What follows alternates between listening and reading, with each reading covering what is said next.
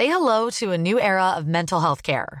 Cerebral is here to help you achieve your mental wellness goals with professional therapy and medication management support. 100% online. You'll experience the all-new Cerebral Way, an innovative approach to mental wellness designed around you. You'll get a personalized treatment plan from a therapist, prescriber, or both in a safe and judgment-free space. Your Cerebral therapist or prescriber will outline a customized plan with clear milestones along the way, so you can get to feeling your best. With Cerebral, you're not alone in your mental health journey.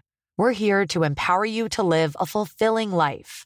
So take that first step towards a brighter future and sign up today at Cerebral.com/podcast and use code ACAST to get 15% off your first month. Offer only valid on monthly plans. Other exclusions may apply. Offer ends July 31st, 2024. See site for details. Hey, I'm Ryan Reynolds. At Mint Mobile, we like to do the opposite of what Big Wireless does. They charge you a lot. We charge you a little. So naturally, when they announced they'd be raising their prices due to inflation, we decided to deflate our prices due to not hating you. That's right. We're cutting the price of Mint Unlimited from $30 a month to just $15 a month. Give it a try at mintmobile.com/switch. $45 up front for 3 months plus taxes and fees. Promo rate for new customers for limited time. Unlimited more than 40 gigabytes per month. Slows full terms at mintmobile.com.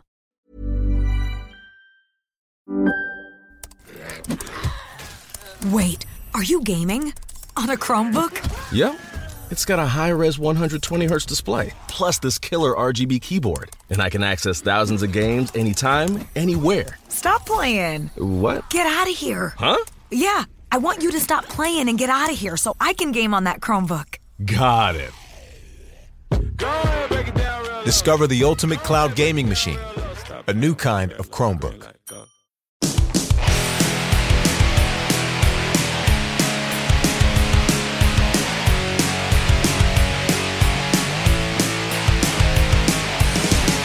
Heyo, and welcome to Core. This is Core for January 6th, 2021 to... I almost said the whole... Well, I did. I screwed it up. 2022. This is the first show I've screwed it up on. How does that make you guys feel that I saved it for now? That I effed it up on Core? How's that feel, John? 2021 to... Yeah, I'm embarrassed you think so little of us. Well, you would be okay with making mistakes on Core, but I not know. on TMS or Retro Show. I've been working so hard on not screwing the date up, but then I did it here, and I didn't mean to. It's 2022. Happy New Year. We're back. Still basking in the glow of all of your comments about our picks for best games of the year last year, which actually had quite the effect on what I played this week. And we'll get to that. But our conversation pushed me down a hallway I wasn't expecting. And we'll get to all that. I'll explain it when we talk about what we played. But it's good to be here. I'm Scott. That's John. That's Bo. We got a show ahead of us. Let's dive right in.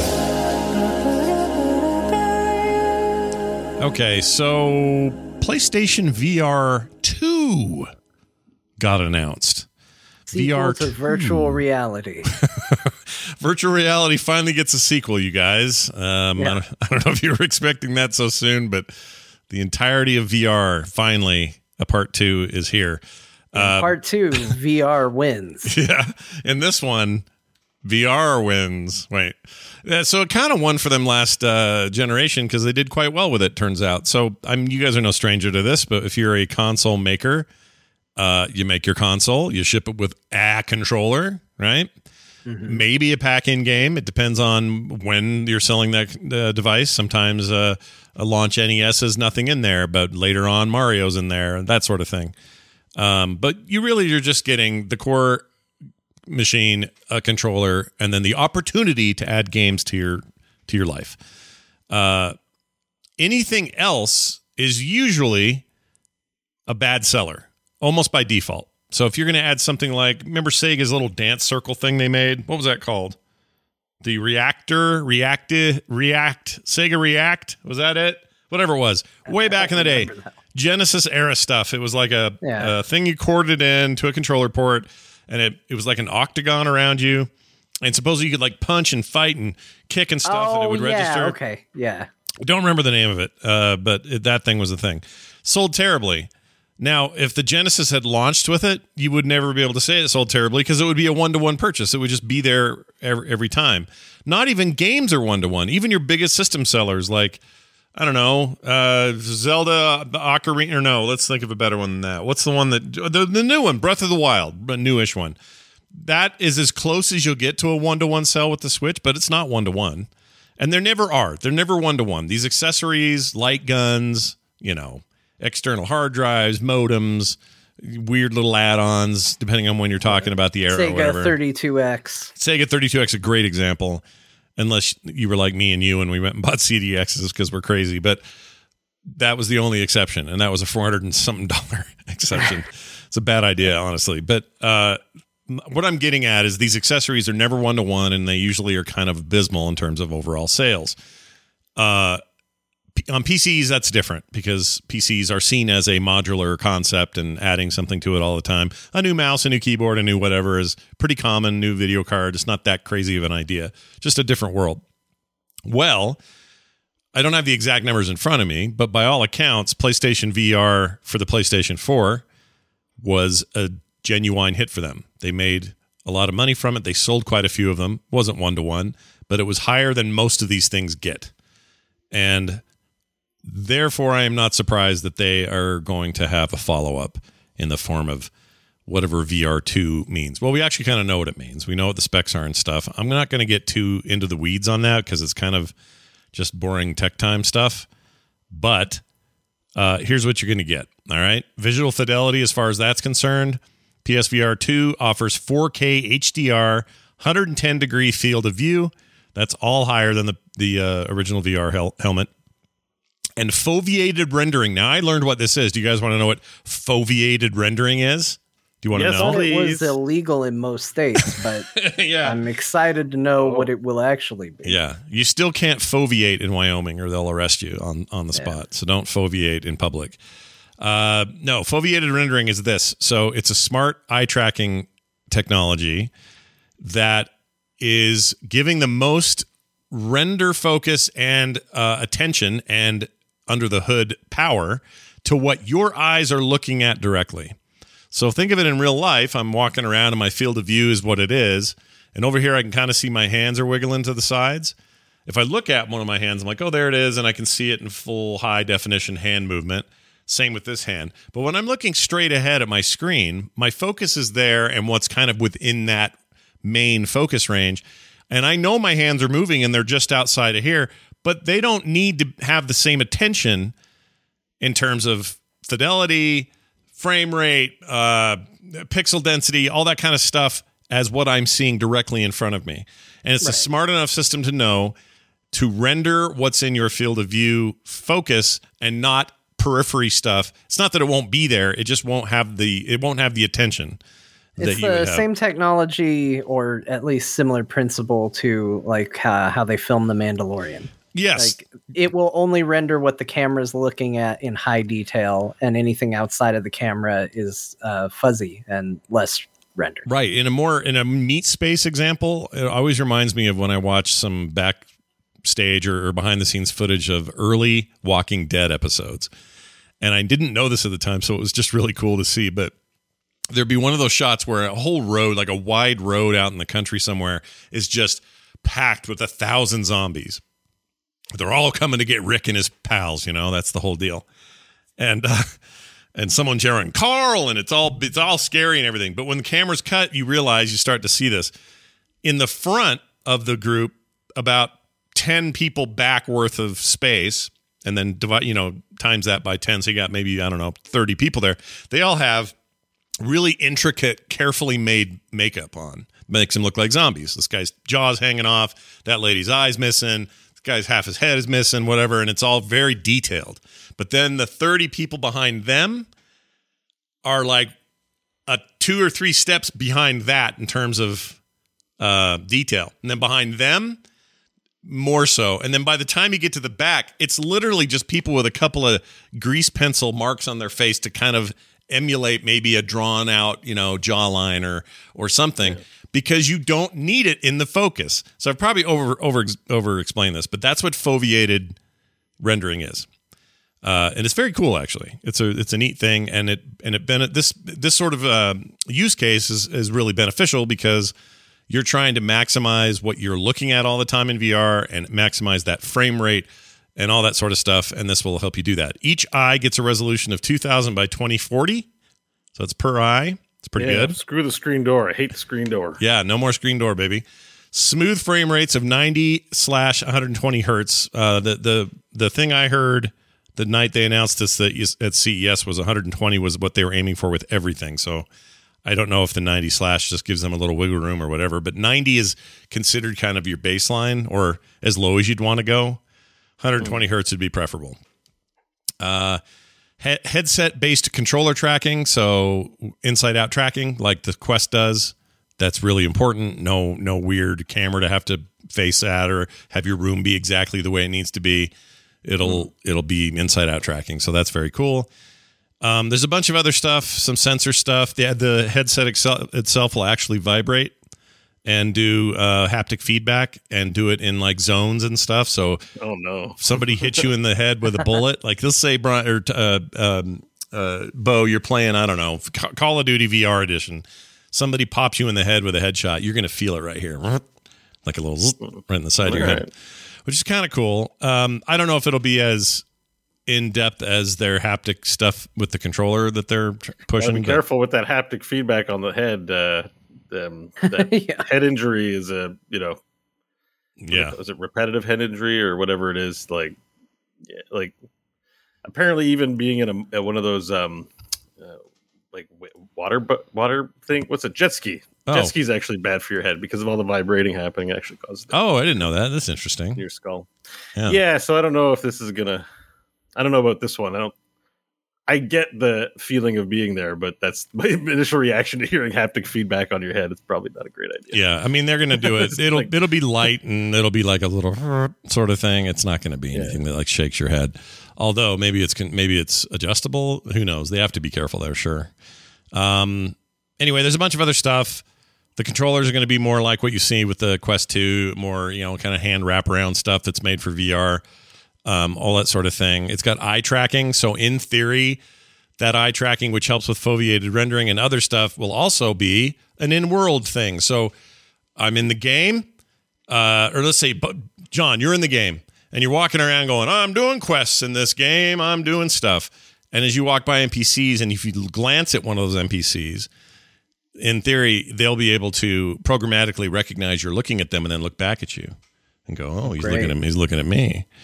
And know that your gaze is wherever your gaze is. Sony's gonna know I foveated all the lady NPCs in the village. They are. So they're gonna be like, put him on the list. Yeah, foveating technology has told me he's a perv. Yeah, all that eye tracking data is going back to Sony HQ. Just like looking up, I respect all NPCs. Yeah. Oh, the weird thing about VR is like it's because no one's real in there. So I've like watched just like people taking these videos of like a small town hockey game. Yeah. Like just regular home videos, but then in the full 3DR. And what I noticed about my behavior in there is in real life, if you find someone interesting to look at, you don't stare at them because they'll see you. Right. You're just like, what's up with that guy's booger? Right. You kind of glance and you're like, there's clearly a booger in his nose, as you know, but maybe you're wrong. The last thing you want to do if is stare at them. But in VR, you can just be like, I see your booger. It's there. You can just look at them and there's no consequence to that behavior in a VR video setting. Right. So I can't remember what the point of this was. There you go. Point is, I'm going to be staring at a lot of NPCs. Yeah, a lot of ladies. Exactly. Well, guys too. Everybody. Anything you find interesting, like in any sort of social it does. Like, yes, your first thing is like, I'm going to lech, but it's like, no, it's like anybody. Like, it's anything you find interesting. It's weird to realize that anything else that's sentient, will react to your. Oh yeah. You're looking at them. Yeah. So it changes the dynamic when the human beings around you, literally around you in the full sort of space, you're like, I can just look at them. Yeah. And they can't know. I'm glad you brought that up. Voyeurism. Because here's an example. Let's say you see some weird little old man on a bench in real life. You would never walk over there and get within an inch of him and kind of check his face out real close. Just be. Yeah. You'd never do that. Yeah. But in a game setting, when you see an interesting looking NPC, an old man sitting on a bench, and you're like, wow, the detail's crazy on this. You'll be okay going over there and just checking him out, looking at every crease and wrinkle and trying to find flaws and all that. and eating a Snickers while you do it and stuff. Going, right. Snickers. That said, I did work with somebody who did this in real life. And oh my Lord. And they're annoying, right? Like, yeah. Like, oh that's no, not it proper was the worst. behavior. Yeah. It doesn't sound fun. But the point is, like, with this technology, the theory is that if you did this scenario with the old man on the bench, he won't just sit there and let you stare at him like you could in a first-person shooter or something, like even now on a computer screen. He's going to go and look at you. Like, he's going to react to you being there. That's when things get interesting, potentially. Because then our human instincts, like Bo is describing, kick in. Like, now what are we going to do? Oh, I'm being noticed. And even though I know this isn't real, it's adding to this sense of reality that I'm, that makes it virtual. It's always fun when a game calls you out. Even if it's just a little trick where, like, if you look at something in your Doom game and then the NPC goes, "Oh, you find that interesting." Like, those are always fun moments when they work, So. Or the near achievement that gets you in trouble if you tried to look up the character's dress. Is that true? And it gives. Is there an achievement for that? Yeah, if you try and aim the camera up the dress, you get an achievement for it for being a perv, basically. Well, John, thanks for sharing. Yeah. I have to test these things so that other people don't fall for them. That's really what. You gotta make sure that your characters are wearing underwear, or else maybe you don't agree with the politics of the game. And I think Death Stranding did it as well. If you foviate Norman Reedus. If you foviate the Reedus, yeah, that'll get you. The way they described it is you would get input from other characters in the game if you just glanced at something. So this is kind of cool if you think about it. If you were in a situation where the quest giver or I'm just using that as an example, but the NPC says, "Were you able to find the body?" or whatever. You don't have to say yes or choose from a wheel or any of that. You could just look down at the body and they'll go, "Oh, I see." Like, there are some narrative possibilities with this. I'm not saying they'll do it right. You encounter a virtual De Niro and he's like, "You looking at me? Are you looking at me? Why not? I'm better rendered. Yeah. Better rendered than anybody else here, so you must be looking at me." There you go. Here's the thing. Imagine a moment where, because like you get cowarded by gangsters or like, "Don't look me in the eye," and they pull a gun on you, and if you do, if you keep looking, you get shot, and if you don't, very cool. Yeah, no kidding. I feel like this is not how it's going to work, but I love all these ideas very much. I do too. And the other biggest problem with that is they don't have, unlike even the quests and tethered to PC stuff, they have a lot of options that are kind of dark webby. Like, you can get some weird shit, and I don't just mean porn and things. I just mean like weird demos that you're not going to get anywhere else, or side load something that wasn't meant for your retail device. And Sony, that's all locked down with Sony. You're going to have Sony experiences, and that's all you're going to have. That'll be it. I guess I'd need to see how it stacks up versus a Quest, because the Quest is the obvious purchase unless there's a killer app on the PS2. Yeah. On the VR. What? PS2, yeah. PS2. Big hot new console, the PS2. The Horizon Call of the Mountain thing looks like it. Horizon Call of the Mountain. Yeah, that's what it's called. No, it isn't. What? Oh, it is. I'm sorry. Horizon. You're like, "You idiot, Bo." You don't know the names of anything. Mountain. You act like you're all smart. All right. That actually clears up a little confusion I had, because they did say the stage thing was like Horizon Forbidden West, the upcoming this and that, and you're going to be able to visit that world in VR. And so my initial thing was, oh, that game will be VR playable. That isn't what they meant. It's this little spin out Horizon Call of the Mountain. You helped me clarify that finally. Thank you. I'm the dummy. I was confused. I just figured it out 2 seconds ago. Don't feel bad. You were talking, and I glanced at the article. I just like that Scott felt so strongly about the title. He's like, "Bo, it's not called Call of the Mountain." Well, I didn't. Although I take a Walmart VR experience. Does that exist? Did you see it? It's insane. Have you seen that Walmart thing? No. Oh, what the frick is even that? So everybody, here's what I'm saying. We need to prepare for this because it's going to get weird. Everybody is wanting to jump on that metaverse wagon, even if they don't understand what the hell it is. Go to a barbershop VR, like get a fake haircut. Just if you want to. Well, their thing is to say, hey, come to Walmart and virtually shop for everything you need. Reach out and grab that soda, put it in your thing. Guess what? That soda is now in real time being put into a cart and brought to your house, along with whatever else you buy. I don't want to go to actual reality Walmart. I don't either. Well, you don't have to. They actually hire, youthful, bright happy people to attend you in the VR experience versus, the very sad reality of VR or non-VR Walmart. This doesn't have vomit on the floor. This doesn't have a guy with weird underwear and his butt showing. Like, you're not going to have to deal with any of that. It's just the experience of grab stuff, and then a lady pops in and goes, "Hi," to make your shopping experience more whatever. I mean, it's all very Blade Runner-y kind of. I'm kind of getting that vibe out of it. Yeah. But, and by the way, AI. Once an AI can have a chat with you about, kids, and the pool and stuff, and exactly. And by the way, I'm all in on this. Like, people may take away from this that I'm like, what a bunch of dumb ideas. I don't think so. I think these are going to be weird stepping stones. I'm old enough to remember Microsoft Bob and a damn paperclip and all these other attempts to do things that are kind of like AI, kind of like we're in the future. It's all stepping stones, tablets, and everything else that we're finally getting to a place where some of this could be in our reality in the future. And I'm here for it. I'm ready. I'll shop like this anywhere. I don't have a problem with any of it. I mean, honestly, so sometimes with new technology ideas like this, the big issue I have is I go, well, why on earth would you do that? Like, the big question is why. Yeah. I can actually tell you this as somebody who's been buying groceries online from Walmart for basically since the pandemic started. Yeah. One of the big issues of doing that method versus going to the store is sitting down in front of a web browser. You're not thinking very well about what you need. At least I'm not, because my life is chaos and I don't remember what I need day to day. I don't have a grocery list that I've been putting together. And being able to walk up and down virtual aisles and look at things and go, oh yeah, we do need that, would actually be beneficial to me. Right.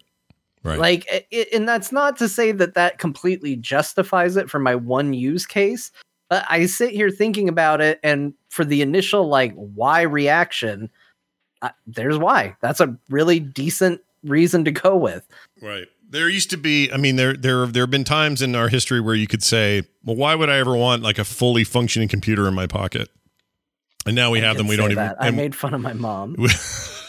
She was like, guys, I want to get a computer. And I was like, what do you need a spreadsheet calculator for, Mom? Yeah, Mom. I was a bratty little kid. I was like, you don't need that. That's just a big old paperweight. I didn't say that. But it was essentially the idea was like, why are you going to spend that much money on a calculator? Fancy calculator, Ma. Yeah. Yeah, no, as I'm saying, I think that there have been times like that.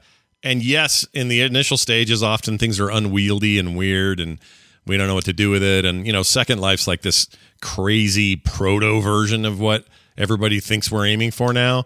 But they're not going to be the thing, right? No one's going to go back to Second Life. Hey, the metaverse, it was here the whole time. Let's make dildos fly in space or whatever they do in there. I don't know what they do in there now, but the point is there's a future of something like this. The headsets are smaller. The access is easier. The price of entry is cheaper. It's eventually something. But right now, we got to fiddle with all the uniterated weirdness. And part of me loves that. Part of me loves that it's weird and untested and we don't know. And on the one hand, Zuckerberg thinks you're going to want to do this. But on the other hand, Apple, who's rumored to have a headset of their own coming out this year, and they haven't told anybody about it, they've got their own idea about what you might want to be doing. And then there are whole other people that are like, whatever mine is, I want it to be Deckard's, something he would wear in the middle of the rainy Tokyo nights or LA, I guess is where he was. Always reminds me of Tokyo. But it's going to be this weird thing where we're going to offload our brains. And, everybody's got their idea about what they want. We're going to get to a place where it susses down and all the particulates are moved out and all we're left with is whatever the gold is. And then that's what our future mixed reality will be. And it's fine. Exactly what people say NFTs are. No, they don't. Yours is actually fun as opposed to what they're playing. The problem with NFTs is, actually, I have similar beliefs. I believe the NFT thing will suss itself out over time. Right now, it's just a giant scam bag. But there are technological implications with what NFTs are based on and the blockchain in general, Bitcoin in general. A bunch of that stuff will evolve into whatever it's going to be. What it is right now is not that ultimate. That is not what it will be. I feel like the reason we're talking about it more is because MLMs have always been around. Yeah. Like they're constant. And it's just, if we're not in that we could be financial people doing a financial podcast, always talking about that kind of stuff. and that could be our everyday. But because it's not our everyday, but it's bubbling to the surface of everyday, we're annoyed because we just hate that shit. Yeah. You know, like, yeah, exactly. There's always going to be new financial schemes and people trying to push it in various ways. Just like I think your observation's astute, John. It's literally the same thing, but we just don't give a shit about that stuff. And most people think it sounds. The one thing everyone I've to... heard that the blockchain... I heard it, I can't remember where I heard it, but a good use, a non-financial use for blockchain having to do with plane tickets and refunds and stuff. Like it was not financial at all. It was just applying the technology to plane ticketing transactions. That really really convinced me, like, oh, this technology, that sounds like a really good implementation and use, like getting your refunds if the flight gets canceled, like stuff like that, like making plane ticketing really improving it, essentially. I couldn't do it justice. I don't remember the details, but I remember going like, oh, this is a non-financial application of blockchain. Yeah. There's a ton of those in the works, and I believe one day that'll all make sense to people, and it'll make real sense to real people, not just edgelord tech bros who are like, ooh, the new thing. I don't mean that. I mean, like, regular everyday people will go, oh, I can do that with my plane tickets, or oh, I can do that with my reservations for this hotel, or whatever the application is. It'll find its way, and it'll find its way in a way that people then start to trust things around it. It'll be like the internet and buying online and all that stuff. It all comes into its own. It's just right now, this idea that it's this massive gold rush is just really weird to me. Maybe we'll all have our own blockchains at home. Like, you'll have your blockchain box that you used to keep track of whose turn it is to do dishes and stuff at your house. Like, maybe every family will have a blockchain ledger at home for some reason. We used to have a blockchain where I live, but then a second person got a bike and nobody could agree on who got the chain. Oh, that's a shame. Nobody wants to share a chain. No. Well, I mean, we shared as well as we could. Yeah. Well, look, up to the shame of having a blockchain. You don't always have enough for everyone, so you got to share your chain. I get it. I get that. Anyway, there's not much else to say about this except for I have an exciting bit of news. Oh. I was able your own Bitcoin. No. Frogcoin coming in 2022-21. Coin pants. Get yours now. Actually, Corecoin would be pretty cool, wouldn't it? Yeah. Corecoin would be good. Coin. It exists as of this moment. This is its nascent moment. Yeah, we're in Corecoin. No, not that, but the Sony take. I was finally able to, with the help of an awesome listener, procure a PS5. So we're going to suddenly have actual PS5 hands-on coverage on the show, not just us pontificating about it. And that's why I asked you guys the other day in our Slack. I'll share this with listeners. I just put out the question: if you're going to get one PlayStation game, and by the way, no knock on Sony. I'm excited to have their console just so I can have it and be able to compare it and all the things we do for shows and stuff. But you look at like the list of exclusives that I can't get anywhere else.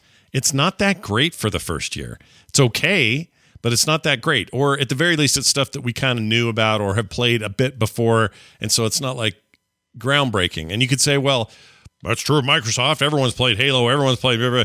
I know, but Game Pass has made it so it's really hard to ignore all the other stuff that you also got to play that had nothing to do with Microsoft other than they're part of Game Pass. So I asked these guys, should I get Spider-Man Miles Morales, which I think comes with the first Spider-Man game remastered? I think. If not, I already own it. So I think that gives it to me anyway. Or the Ratchet and Clank thing.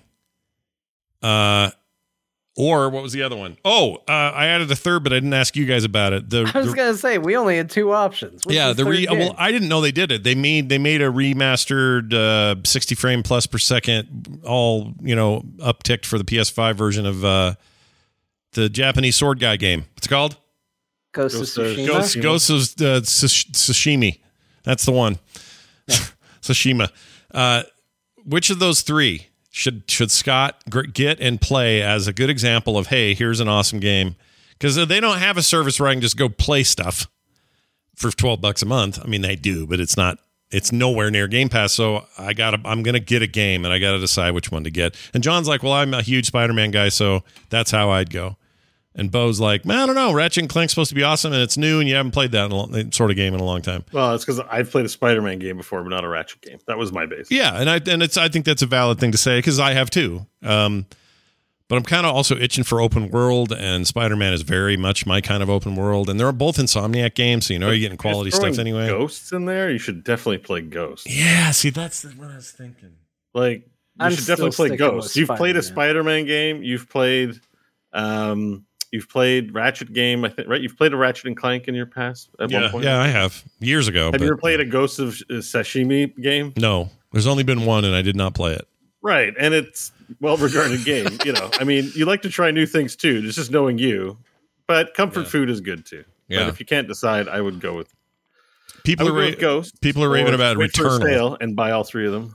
Maybe Returnal's as good as everyone says. I might check that out, but my main thing is I just want a big flagship title to mess with before I get my hands on Forbidden West, which I'm very excited about, and God of War. Returnal and all that. Is interesting. Yeah. But it is going to be weird because I'm going to have this option, but it's really going to just be there for when I want the big tent poles, Like I'm never gonna. PlayStation is gonna come out with a pass. I thought that was recent. We might have missed it. No, we talked about it some. We don't know what it is yet. Is the problem? They just said they're gonna enhance the Plus program and add a bunch of stuff, and they didn't. They gave no details. Like, will it include first, day one releases of their newest biggest IPs? They didn't say. They kind of need. I think they need to do that to make it worth it, or to make it competitive with what Microsoft's offering. And if they did, it'd be amazing. They got some work to do in the relationship department, right? Yeah. Because Microsoft has a lot of solid partners. Yeah, a bit. It would be cool if they did that. I would love it if they did that, but I don't see. Well, I don't know. We'll have to see what they announce. My guess is this year's E3, which we have a news bite about in a minute. We'll probably hear more about their plans. I mean, they couldn't even put the port of Final Fantasy VII Remake on PC without making it $70. I think that sends a pretty clear message that Sony has a hard time thinking of their products as something they can give away for free. Oh, yeah. Hell yeah. Like, I'll bet it's pulling teeth for them to go, really? For $12 a month, we're going to let them have all of it? Like, I bet they're dying for that. They just don't like that idea. There's people at Sony who own Xboxes, right? Oh, sure. Who are playing on game. It's right. Like, the thing is, they're not in some cut off commune where they're like, what's this Xbox doing? Well, no, they not probably all own people, it and are playing it. There are some that I think are clearly jamming up the works because their business practices to this point suggest otherwise. Yeah. Sure, I mean it depends on the inner politics. There's whole divisions that aren't related to video games at Sony, and it could be those people who don't know that are involved in decision making. But right, yeah. Oh, I should mention this is a digital only console. I should have mentioned that just for the heck of it because I'll never buy a disc for it because it literally can't take them. So there you go. It's one of those. Well, they're cheaper. Plus, I don't buy discs at all. Unless you're going to say to me, hey, Amazon's got Ghost of Tsushima for $8. Then otherwise, I'm just like, well, I'm just getting digital stuff. Why am I even bothering? I don't use discs. In fact, I need to put something in the Series X and run it just so it doesn't get so much dust buildup that I ruin the drive in that thing for lack of use because I don't use that drive at all. I've used it once, I guess, for Mad Max Fury Road Blu-ray.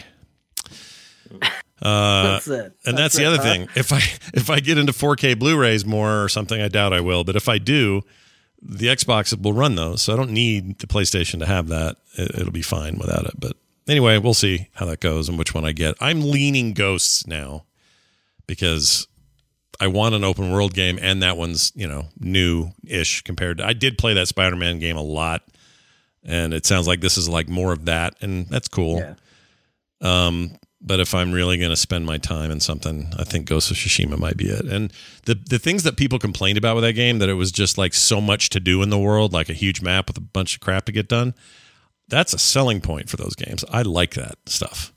So I mean, that's a lot of if you like open world games, you probably want that anyway. Yeah. I feel like it's probably more for me than any of the rest of it. I mean, I know I'm not going to get Souls Dark or Dark. What is it? Dark. No. Souls Dark. Demon Souls. Demon Souls. I'm not going to get that remake because I don't like those games. They're too hard. That's not my life. I can't do it. All right. There's our first story. We have more. Some of these are quick. Ubisoft Plus is coming to Game Pass, but likely still as its own subscription. But you'll still see some Ubisoft in there. Yeah. I mean, still its own subscription? Well, it depends how expensive of an add-on it is. Right. I agree. Right now they do this with somebody. EA, I believe. EA? Stadia also does it. So, do they? Yeah. Okay. No, Ubisoft has its own. I was subscribed to Ubisoft Plus for a few months.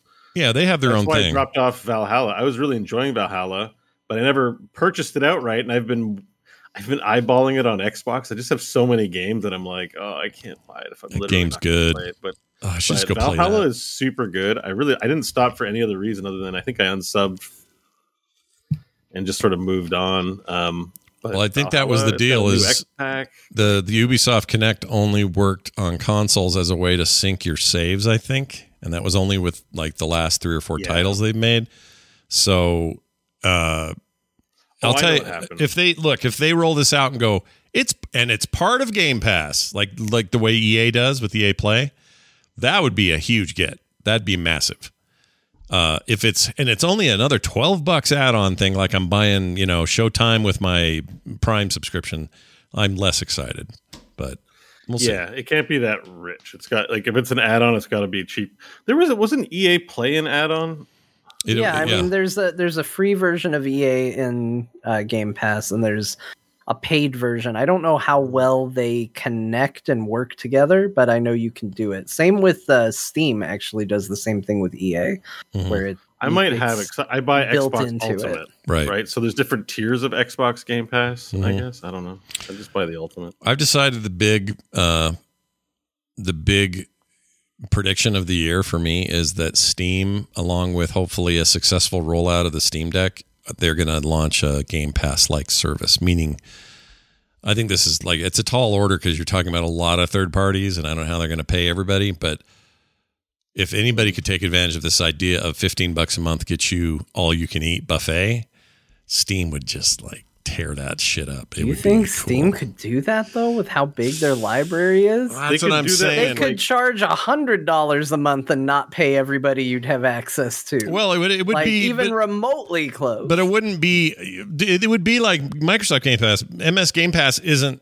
every game. It's just their games plus third parties they've roped in to be a part of it. So it'd be like that. It would be. All the Valve stuff would be included. Obviously, it just seems like a no-brainer. But then, you'd have maybe 100 other titles that are all partnered up and doing it. But it wouldn't be everybody. I could just see them doing that. I think it's going to happen now, because this is one of those moments, and I've mentioned it before, where Scott says something that my brain just immediately goes, wrong, no, and then turns out being 100% true and right. Like when he was like, you know what, I bet the Destiny 2 people talked to the Diablo people to figure out how to fix their game. And I was like, no, they didn't. You don't get to just make up a story because you like the Diablo people. What are you talking about? Yeah. And then it ended up being true. They totally did. I have a weird feeling that Scott might end up being right about this, because when he says Steam will do a Game Pass immediately, I'm like, no, absolutely not. They won't. Yeah. But maybe they will. If you think about it, we've talked about so many companies today since we got online. Sure. And they all have subscriptions. Yeah. Except for Valve. Yeah. And there is EA Play. Why? And Valve is makes money hand over. Why wouldn't they? Yeah. I think you could even just say a subscription to all Valve games, 2015 and older. It wouldn't have to be even new stuff. That library of we only see 0.01% on our Steam homepage, and we search around for whatever's just hot. There is a massive pile of games. Oh, yeah. And some would come in and some would go out, and games that got ignored in 2015 because no one heard of some small indie, they'll sign up just because they'll get some rad percentage out of it or something. It won't be a million games, but it'll be a lot of games, and then some will be like, hey, this month so-and-so and so-and-so are coming in. Sweet, brand new games on the Steam Game Pass unit. And then at the end of the month, we're losing these 2 games. They're going off the deal. It'll be just like Game Pass. And then I can buy the adult visual novel add-on. That way I wouldn't actually have to purchase any of the adult games in order to try them out and talk about them on Core. Finally, we can try them without looking like total pervs. I can try Be a Dick. I think there's a game called Be a Dick on there. Really? Is that real? Is that real? Yeah. It's some visual novel sex thing. I mean, I didn't really look into it. It's just the first letter. So you're some frat jerk, I guess. Great. So the first letter is like. I was like, I didn't really look into it. Here's the rich Here's the lore. exact lore. The extent of my interest in it was figuring out what the first letter of Dick was, because it was Greek letter IK. Yeah. So it was like being a ick, but I didn't know what that letter was, and I clicked on it and I saw it was sex, and I'm like, oh, I guess it's Dick, like, and I left. That's the extent of my research on this information. That's probably the extent of the lore of the game as well. But yeah. Sure. Yeah. The rest is dongs and things of that nature. But like things of a dong nature.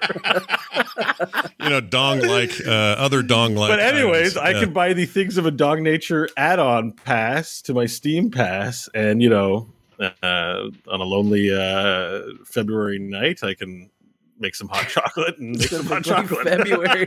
Bo's planning for next month right now. Yeah, why not? Heavy winter time. Gotta hunker down. February with hot chocolate and the dong-like appendage pack. There you have it. Hard out here for a pimp. Anyways. The other bit of news, we didn't put it in here, but Ubisoft also announced that Extraction, what is it? Rainbow Six Extraction? Is it Rainbow Six or Ghost Recon? Now I don't know. It's one of the Clancy's. It's one of those Clancy's. Anyway, that game is coming out day one on Game Pass. It's the first big Ubisoft day one, just straight up Game Pass. We panned that trailer. When we watched that live, we were like, generic McGeneric and left for yeah. Kind of feel that way right now in general about most of their stuff. It's bumming me out. I've had when I saw it making the news article rounds, I was like, who cares? Yeah. No, there's a reason that thing made it on Game Pass, because I think they're going to have a hard time selling it without some kind of free exposure or perceived free exposure, because who cares right now? Well, we'll allow some shovelware in our Game Pass, but if it becomes a home for all shovelware, then that'll devalue the Game Pass. Is Extraction the one with zombie or monsters? Like, it's the one where it's not just people, right? Right, but it's not zombies or monsters. It's like a virus that turns people into aliens or something. More alien, like an alien virus. It's dumb. Okay. I think there's this niche audience that likes Call of Duty zombies, right? They like military shooter with generic movie trope in their game. And I think that's the crowd that it appeals to. Yeah, I think you're probably right. The thing too is that it is Rainbow Six. It says here. I found it. It's Rainbow Six, not Ghost Recon. I guess Ghost Recon is the other one. I stand by my take on this, which was the big complaint I always have about Tom Clancy games is I don't like games where you just fight other dudes all the time, because it just kind of ruins itself for me. It's like, I'm just going to sit here and shoot dudes, and then you're going to come up with some stupid reason why this dude takes 8 shots to kill instead of another dude. Like, I hate it so much. Yeah. But at the same time, dude logic. At the same time, like, that's what Tom Clancy is. Why are we changing it into something that I would particularly like? Like, you're not going to win me over by putting aliens in your Tom Clancy game, but you might lose all the people that were like, but I like shooting dudes. Mm-hmm. Yeah, they do run that risk anytime they try to put supernatural stuff in their games. And if they do it in a fun, jokey way, like the 2 recent Ghost Recon games, you could fight a predator in Wildlands. And that was fun because it was rare and it was like a weird Easter egg. And when you ran into it, it was like super cool to even deal with it. But it was never meant to be like, oh, here's a really important part of the lore of this game. It was just like, what a weird Easter egg in this game. And I'm going to go play through it and get the cool gear from it. And then I'm done. Same thing with the newer one whose name I can never remember. Ghost Recon Blacklisted. Ghost Recon Drones. Broken Sky. I don't know what it is. Punisher. It's basically Earlobe McGee in the Punisher.com. I don't know what it is, but whatever it is, that's going to bug me. Had some of that too. There's a whole Terminator DLC in there, and it's fine, but it's not the main focus of the game. I don't mind when they do that, but when the game is aliens, I'm going to be like, oh. Because the game has such a serious... If they called it Tom Clancy's Aliens, I might be in. That's actually a good title. That's a good for whatever it is. Tom Clancy's Aliens. Hideo Kojima's Aliens. I mean, I'm in. Or Hideo Kojima. Well, ever since he's been dead, ever since Tom Clancy left this mortal space, he hasn't written any of this. So I don't know if he'd be happy to hear that his beloved, Rainbow Six stuff is like super serious book series, like really serious. Only if you devote 8 to 10 pages to describing the mechanics of the alien craft and how it works. Then he's fine with it. Yeah. I've read one Tom Clancy novel, and I don't remember any of it. What was it? Do you remember? I don't even remember the book. I just know I read a Tom Clancy book at some point. Oh man, probably inspired back in the day when by playing one of those early Tom Clancy games and thinking. I read a lot of Michael Crichton, and I suppose, and I'd run out of Michael Crichton to read at that time. I remember, so I tried Tom Clancy. I don't know why, but I don't remember the book at all. He's all right. I tried to read Rainbow Six. Yeah, how'd that go for you? Not enough Ding Chavez. Isn't that your problem with everything though in life? Yep. Not enough Ding Chavez. Yeah. The one and only one I ever read was Clear and Present Danger, and I thought it was good, but I wasn't drawn to like, now I got to read every Tom Clancy book. But I had a friend, a guy I worked for, who owes me $89,000, by the way, and will never pay me because he's a freaking ripoff artist. But at the time, he had this giant, in his office, a giant shelf full of Tom Clancy books, in some cases duplicates of the same book. I don't know why. But he was so into Tom Clancy and so into all of that stuff. $89,000 to spend, so why not get why not buy some Tom Clancy books with the money you never paid me for? I mean, that was all before that, but anyway, not to dig up old dirt, but he was so into it, and he used to. Yeah. I mean, he treated that stuff like Bibles. Like everything in him was like, my whole life is.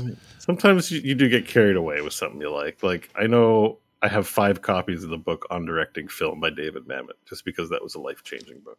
That's pretty cool. And one of them was falling apart, but I don't remember why I bought copies 3 and 4 and 5. Wow. But yeah. I'm that way with Watchmen I have it comics. signed by him too, and like I haven't signed the original one that I read. Oh, that's really cool, actually. It's probably somewhere around here. That's awesome. I have that with Watchmen comics. I've bought it like 4 or 5 times, and I don't know why, because they're all fine. I had to tape the front. I have it nearby. Yeah. I think it's the one he signed a bunch of my stuff, so it's just a dinky little signature in this one. David Mamet, though. That's cool. I met him. Yeah. That guy, he's got the whole Sales Guys movie. What's that called? Glengarry Glen Ross. That's way better than Sales Guys movie. I saw that performed live in the theater. Yeah? Awesome. Yeah. Any famous actors on stage? No, it was Ottawa actors. They would not call any of them famous, but their performances were excellent. Nobody in Ottawa is famous? Or Ottawa, as I mean, we got our Tom Cruise and Norm Macdonald claims, but none of them stay here and live here. I seen Stickler once at a Starbucks. Stickler? A lot of films and shit get filmed here, and this used to be a hotbed for animation. Yeah. Because my sister is actually taking animation in college right now because she wants to get in. That's what she wants to do for work. And so she's trying to break into the Ottawa animation scene. There's a lot of Disney stuff gets done here, for example. I didn't know that. And a lot of voice acting, coincidentally. A lot of cartoon voice acting. So wait a minute. Can you... I'm not in the scene, so I can't really say too much. Who's Stickler? I did do a workshop. You mentioned Stickler. Who's that? From American Pie, whatever his name is. Stifler. All right. Oh, Stifler. Yeah. Oh, they call him Stickler. You called him Stickler. I'm like, wait. That famous actor, Stickler. Yeah, old Stickler. Boy, my howdy. friend Mike and I were playing backgammon, and we saw Stifler. What? The backgammon part.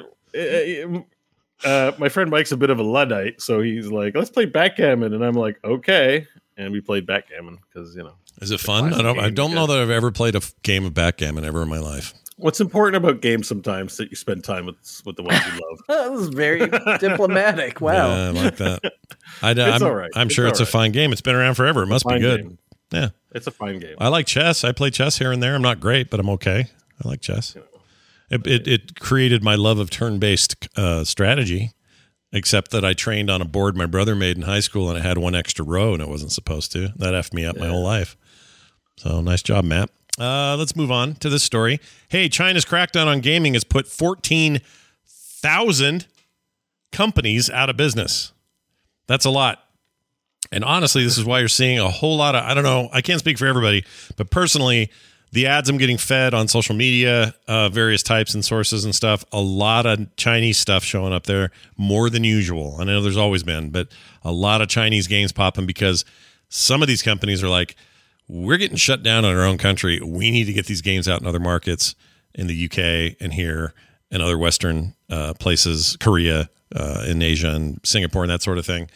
And so there's a real push for it because the government has cracked down so hard on what it means to be making games, getting those games approved. They've frozen approvals, so like you can't even get a game approved in China right now.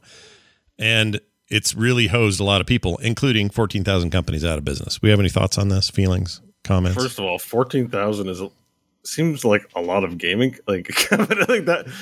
My initial reaction was like 14,000. That means like if they release like a game, if they all release a game that's 14,000 games, I'm like, most of them must be mobile games and stuff. Like, I'm gonna do the math. Like if imagine there was a year where 14,000 games of the quality of Resident Evil Village were released. You're just like, like it's insane, right? Yeah. Like 1 billion. So, okay, look at this math. 14,000 as a percentage of 1 billion. I'm having to have this do it for me. Okay, how much is, let's see, what percentage of one, how many zeros are in a billion? Hold on, I haven't gotten past the premise. Why are you trying to figure this out? I'm trying to figure out how many, if 14,000 seems like a lot, then how many companies is it per capita? In other words, I think it's just 14,000 seems like a lot, but I think it's because the country has 1 billion people in it. And so everything scales up. We have 400 million here. This might be 200 companies here or something, 300 companies, something like that. Yeah. That makes sense. It's just a mind-blowing number. I'm not here to say it's wrong or anything. I'm like, there are 14,000 gaming companies. Like, part of me just thinks it's kind of like indie developers too, I'm guessing, like 2-man teams or whatever, because that's a lot. Unless including gaming companies is beyond just video game companies. So I think they have a lot of cafes and stuff there. Mm-hmm. As opposed to here. Yeah. So I imagine those businesses are probably hurting as well. Anywhere you go to play outside. Although I guess the pandemic's probably already put the hurt on those places. Yeah, that's true. So I did the math. I'm an idiot. Of course, this should have been easy in your own head because it's all divisive by 10, but it's 0.0014%. Yeah. Yeah, I know it's probably not a lot. It's like when you try to wrap your whole head around 14,000 different gaming products. Let's say it's a lot. It's a lot. Making probably games I haven't played. It's probably a lot of shovelware and garbage. To be honest, I don't know because it just seems like a lot. Chinese mobile, like they probably have their own Chinese mobile gaming market. And mobile notoriously has tons and tons of shovelware in addition to quality games. Mm-hmm. So, it's a big number. I'm like, it's crazy. 14,000 gaming companies. Like, yeah. So I think a lot of those are going under, I guess. Yeah, they're done. They're out, at least for now. So we'll see if that means anything for us. But my guess is it's an influx of trying to find other markets that will approve your games. And then the country still has to approve any companies that want to operate over there. So if I don't know what any of this means for that. Like it's weird how that's entangled in government there, but there's that. Hey, E3 2022 will be online only again due to the pandemic. How's that feel? You guys? It feels like we're just continuing to live in this nightmare we can't get out of, despite seeming to have a pretty clear roadmap on what would need to be done to do that. Yeah, I hate the quote, but that epidemiologist that once, I don't remember his name, that once said, at any given point in time, we are 2 weeks away from eradication. But humans, there's too many of us. Not everyone, if we all complied for 2 weeks, everybody across the planet, no more virus, gone, completely gone. Even those that have it, it'll be out of the system by them and they'll be isolated from everyone. You'd be done and we'd be past this and we never have to deal with that thing again. I mean, maybe he's not right in some scientific way. I don't know. But the point is, like, we'll never do that. Humanity's too hard at scale. We can't handle ourselves. Everybody's the main character in their own story, and that trip to McDonald's is the most important thing for our protagonist to do. Yep. You just said it. That's exactly right. We were talking about... If I didn't spend any of my money, I'd be a millionaire. Yeah, you would. And the whole world's about you. And that's what everyone thinks. And because they all think that, no way this ever happened. So, as a result, E3 online only. Personally fine with it. I never go to the event, but I do like covering it, and I liked what they did last year. Actually, quite liked it. And that had some attendance, right? Didn't they do some stuff last year, like some kind of limited? I don't remember. I don't remember now. I think we remember. I thought we watched the PC Gamer show. There was a PC Gamer show. Remember that? Oh yeah, I got out of it last year. That was nice. Yeah, marketing. Who watched that? Me and Bo watched it. I think. It was you and Bo did the PC gaming it. show, and Burton Jr. was the other co-host. Right. I forget it. Oh, and that was the E3. That's the E3 where I got my Twitch DMCA strike takedown thing, and I had to fight to get it out, to get it expunged, and I did. I don't have it anymore, but it was because of that show. There was some music. Oh no, that was an Apple event. Sorry, take it back. Apple event had some music in it that got me in trouble.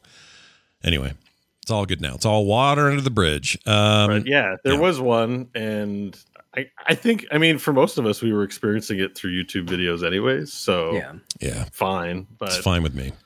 It was okay. I mean, it just felt a little unstructured because I think last year was the year where everybody opted out and they all opted to do their own things vaguely around E3. So it was like, instead of where it's typically like, okay, what are we covering over the next 3 days? It was like, okay, here's a Microsoft event. Then a couple days went by. Okay, now there's a Nintendo thing to talk about. And then a day went by. And then it's like, here's the PC gaming show and Ubisoft. And then it was like, okay, well, this feels a little like E3. It just felt a little all over the place. And there was no Sony at all, if I recall, right? They were. Yeah, Sony was gone. They were just gone. They didn't do anything at all. They did something later or earlier. I don't remember which. There was a state of play thing or something. But that was a weird. So I hope this is less weird. I hope this is a little bit more cohesive or whatever. We'll still plan on, full coverage and all that. But who knows? So there's that. Hey, one final note here. Who doesn't want to stick their hand in a mysterious box and feel the pain that comes through your arm, Dune style? Well, good news. Freaking, who makes this? I forgot now. It's the same. There's a gamer bed. I don't remember who made the gamer bed. This is a great article. I can't find Japanese company Bohoot. Oh, there it is. Bohoot hand massager. Yep, this is it. Yeah. So I like this idea, except this person's using the wrong hand. It should be your left hand, like your mouse hand, right? What are you doing? Well, I suppose it's whatever hand feels cramped. The left hand on the mouse? Left-handed people? Like, come on, guys. It doesn't matter what hand I guess it'll take whatever hand you got to put in there, right? Well, okay, but Scott, you're not left-handed, right? No, what I meant was right. Sorry. Oh, okay. I was like, why is Scott using his left hand on his mouse? No, I looked at the picture and went, wait, why is it on the left side? And my brain went left hand. But he's I guess what I'm saying is if it's for your left hand and you're right-handed, that seems weird because that's not the hand that gets all the wear and tear. It's your mouse hand. I'm right-handed. My cramping hand is the left hand. It's the keyboard hand, not the mouse hand. Really? Mouse hand, great. Mouse hand's full of action, limber, real good. Are you like one of those? In Heroes of the Storm, a few games, and left hand's going like, yikes, man. Repetitive motion injuries. That's actually probably true for APM-based games like that and StarCraft, that sort of thing. Like I feel the left hand, the keyboard hand is the one that gets pretty cramped because of this. It just depends how you set things up, and also your personal body, the way it's made up. Maybe someone's left hand is super great, and the right hand's like, ow, mousy, ow. Never really had bad hand cramps from playing games except for Diablo. It's the one exception where I have marathoned too much of that, and then I just get to this place where I'm like, what's wrong with my hand? Why doesn't it work right anymore? And it hurts for days. Yeah. I had some Diablo 3, especially after Reaper of Souls came out. I had some days at work where I was like, I have to call in sick because my hand hurts. Yeah. Like it was the worst pain I'd ever felt in my life in my hand. Yeah. That's the exaggeration, but it was bad. It was really, really bad. Yeah. It just throbbed all the time. And I was like, why is this? I only played Diablo 3 for the past 12 hours. What's going on? Yeah, how could this be with all that repetitive play? I mean, for me, actually being a bit of a variety gamer and playing on lots of different devices and controllers, and then mouse and keyboard, and then back and forth and switch and everything, I think that's benefited me in recent years because in my 20s, my hands were killing me. And it's because I played Quake or Unreal constantly. That's all I wanted to do was play Unreal Tournament for hours and hours and hours. and my WASD hand and my mouse hand were killing me all the time. I had to wear braces. I had a little vibrator thing you put in your hand, just like hold really tight, and it makes your joints hurt, but it helps.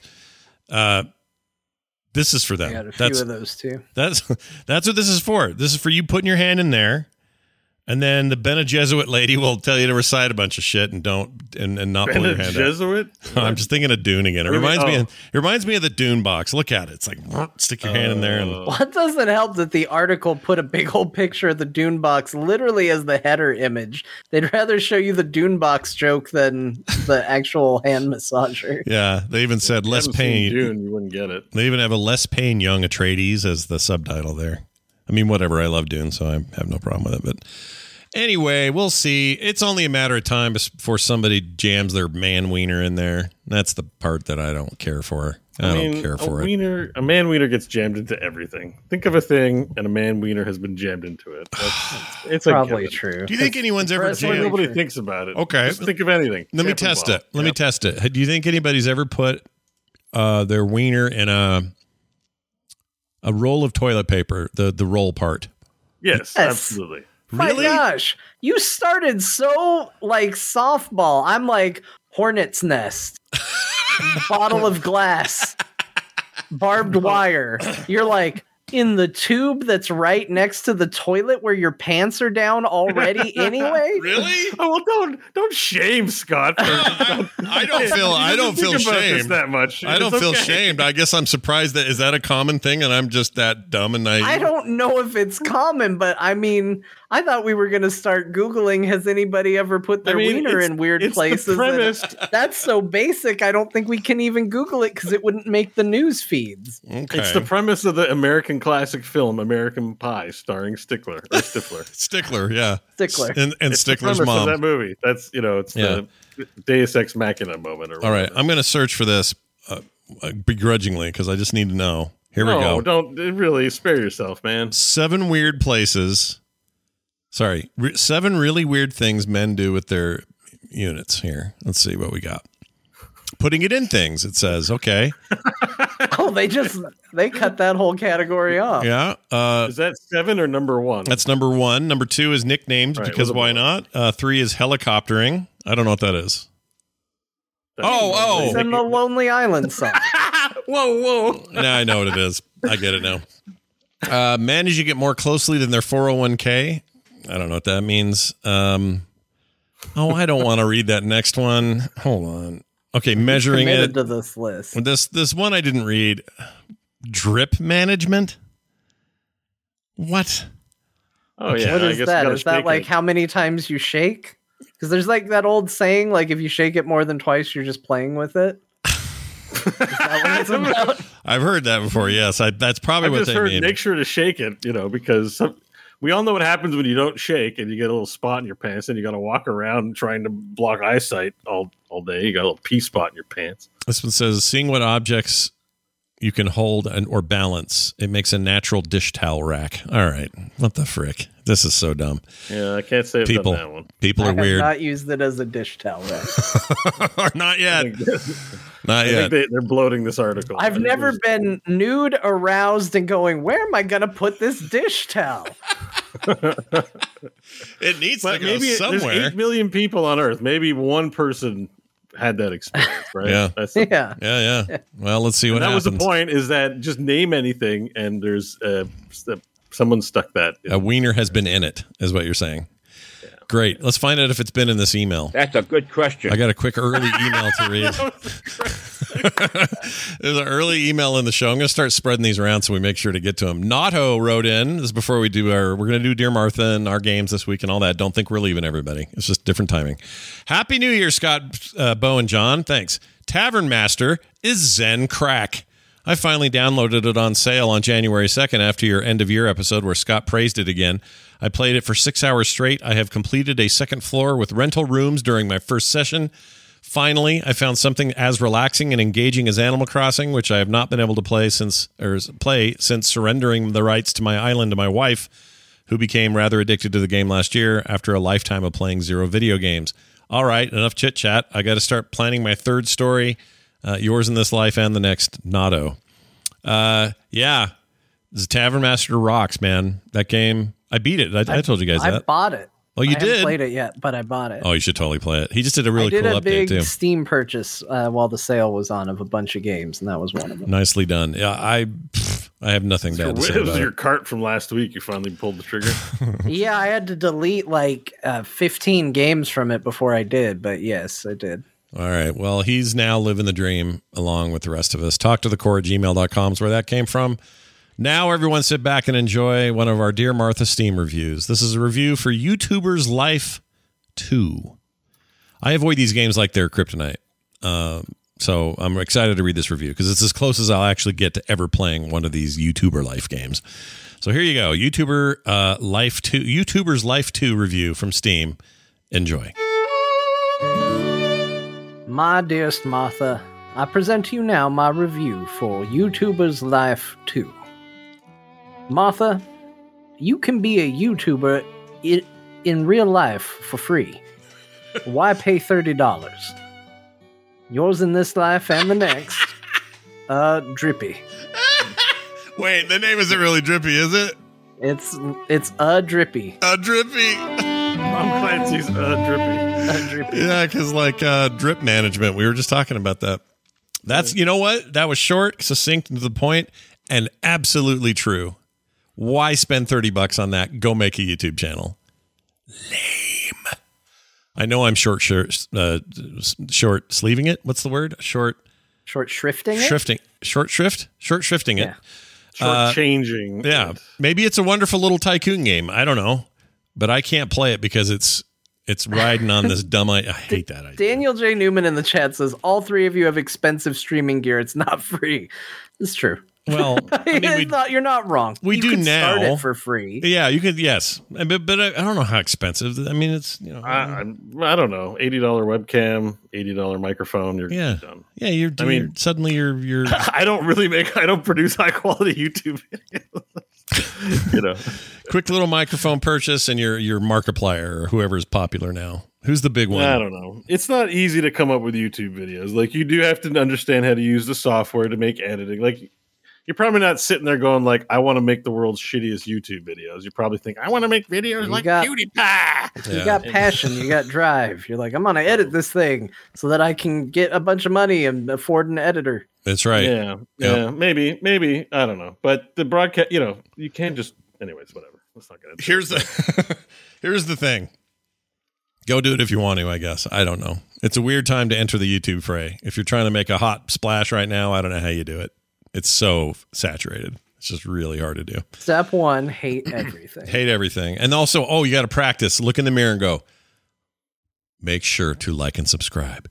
Make sure to like and subscribe. Say it over and over until Candyman shows up and shoots bees out of his mouth. All right. It's your boy. It's your boy. Oh, yeah, do that too. It's your boy. Yep. What up? What up, everyone? It's your boy. Ugh. It's making me kind of sick saying it. All right, here we go. Let's move on to what we played this week, because why not? I played Loop Hero like crazy because we talked about it last week, and I was reminded how much I love Loop Hero, and I decided it was time to dust off Loop Hero after playing it obsessively last year for a big chunk of time and then letting it idle for a long time.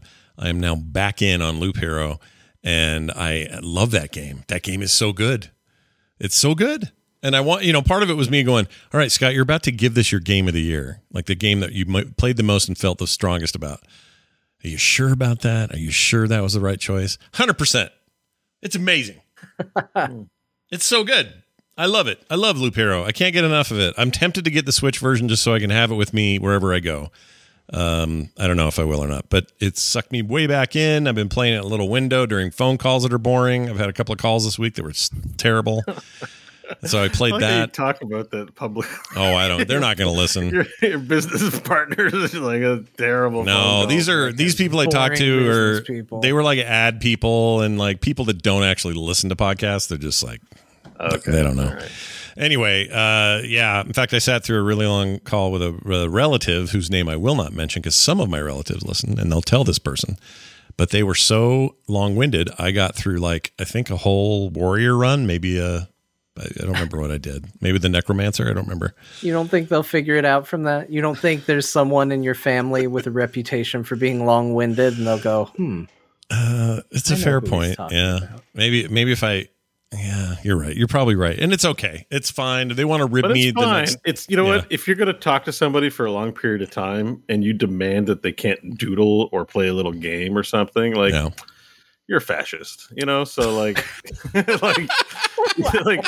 like.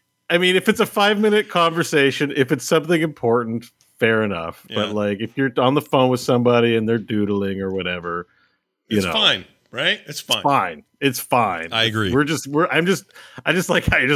on this boring call. It was super boring. I will admit that. Look, but it's great. As somebody who can be incredibly long-winded, you have to own it. You have to understand that it's a thing, and you have to accept that some people are just not made for it. I don't think you're long-winded. I just think you're articulate. I think you like to what you want to say. You want to say it so that everyone gets exactly what you're saying. Yeah, but we'll get to that, how well that works out for me in our last email. Oh, good. Yeah, we'll get to that. I also played, so this is, Devolver Digital published Loop Hero, and I came to this conclusion this week that I don't think they've ever had a poorly reviewed game. I went back and looked at their entire catalog over the years. Devolver's never had a game that had anything worse than a very positive review, and a bunch of them are all at overwhelming on Steam and are just considered, amazing games, and Loop Hero is one of those. I think that's kind of remarkable for a publisher. They really know how to tie their wagon to like cool projects, and even if they're small and semi unheard of, they're really good quality things. So that got me in the mood to play a brand new game that hit Game Pass over the week called Olija. What? Olija. I don't know. Olga? How would you say it? Olija. How would you say that? Olja. I'm not sure. I mean, it depends on like what we're saying here, but if it's Eastern European, like I'm guessing, the J's are Jizz. Jizz? Like my brother is Jacob. Oh, Jacob. My Hungarian grandmother would call him Jakob. I don't think we're going to be able to get away with calling this episode Jakob? J's or Jizz. J's or Jizz. Right. In Eastern European, it's not jizz, it's yiz. Yiz? Please don't yiz on me. Sorry, Eastern European people, but that's funny. That's freaking funny. Well, I mean, I'm Eastern European. I can talk shit about them. Yeah, right? Why not? Or I have that ancestry. It's fine. And it's not even talking shit. That's literally how they pronounce J's. Yeah. Yeah, no, it's just they language. Don't yiz on me. Oh, I get it. We're not talking anything vulgar, anybody that's upset. We're talking about the well-known Star Wars jazz music known as Yiz. Yeah, Yiz. In Eastern European Tatooine. Right. Yeah. Sorry. I'm sorry. I guess your kid's listening, John. Sorry about that. All right. They know Star Wars. They'll be fine. Anyway, Olja, or however you say it, is kind of a... I don't know how to describe this game, except it's a side-scrolling, pixelated... kind of, I don't know if this is going to make any sense. I like to think of this kind of game as punk pixels, and this is going to sound weird, but there's a certain attitude to pixel use in some games. And examples of this would be like, what was the one where you got a little sword and you're fighting each other? I know what you're talking about. Yeah. Needhog? Yeah, Needhog. Yeah, it's very like rebellious style, like a real, look at this. They're just pixels and they're messy and like there's something aggressive about it. It's hard for me to explain. I don't know if this is even a thing, but to me, I see it and I go, oh, that's like, that's like pixel punk is what I would call that. Anyway, this is a bit like that. This is a very cool, that Katana Zero game is a lot like this. There's another one, and I think that's also Devolver Digital. But anyway. You know what? I played a game like that, and we didn't talk about it in court, but I played a bit of that Narita Boy. Oh, yeah. It's kind of like that, too. It's just like nuts with pixels, right? Yeah. Do you think I'm not that I'm trying to coin anything. Pixel punk. I like the pixel punk. Is cool. I kind of think of it, as like dirty pixels. Like it's not, a lot of people do this really beautiful pixel art, and this is like functional pixel art. Yeah. And I think that's boring sounding, so calling it pixel punk is cool. Yeah. Also, the pixels are all over the place. Oh, they're all over the place. It's like a really gnarly look. The language that the characters speak when they're talking is really weird and guttural and very cool. The atmosphere they set up is really neat. But again, the pixel the pixels are very general. This isn't real tight little detailed pixels, like big fat ones. Not I'm not talking like Atari 2600 level, but like just big fluid chunky chunk moving around. Right, like the backgrounds are more, if you look at the backgrounds in the videos for this, that's more what you expect a modern pixel game to look like, but the foregrounds are just the more blocky, who cares if an arm looks like just a broken staircase, just go with it. You know, it's fine. Yeah. And there's a fluidity to it and a speed to it that you couldn't have done back in the day when this was your limitation, right? So it's clearly like it's an artistic use of the aesthetic, and I think it's a really strong one. Really like it so far. It's got some Metroidvania qualities to it, although it's a little bit less. It's not about just like hardcore difficulty or any of that. It's more like we need to get to the next map space, and then let's kill these dudes on our way, and then I don't know. It's hard to explain why I like it. Kind of getting also the way the screens move. It's a little like Out of This World and Flashback. Remember those? Yeah. Bit like that, because it doesn't keep scrolling. You're going from one side to the other, and then you're in a new place, and you can go back the other way if you want. Everything's kind of told, screen to screen, which I'm a big fan of that. If there's something about it I like. But anyway, it's very adventurous. A lot of stabbing and killing and fighting. And, bloody looking pixel limbs flying every direction, and kind of a cool story going on. I hear it's short, but it's not too expensive on platforms and stuff. And like I said, it's on Game Pass for free. I really like it so far. It's cool. It's neat. I'm not far enough to really give it a full review, but it just is one of those games those guys make. They put out these weird, I don't know, these Devolver Digital vibe games, and it's difficult to describe why I like it, but I think it's really neat and worth checking out. Really cool sound effects too, by the way. That's the other thing I like, is the sound work, and they create a lot of just dramatic moments with camera movement and like weird cuts and just very odd scenery. It's just really, really cool. I like it a lot. So anyway, go check it out. It's OLIJA, however the hell that's pronounced. I have no freaking idea. And available on Game Pass, Steam, consoles, wherever you want to get your games. Then finally, it wasn't a huge week for gaming, as you can see. Played a lot of very casual fare. Just didn't have time. There was a lot going on. But I did have some nightly rounds of Shovel Knight Pocket Dungeon whenever I could on my Switch. I still think that game is, I think it's the best puzzle game of last year. Easy.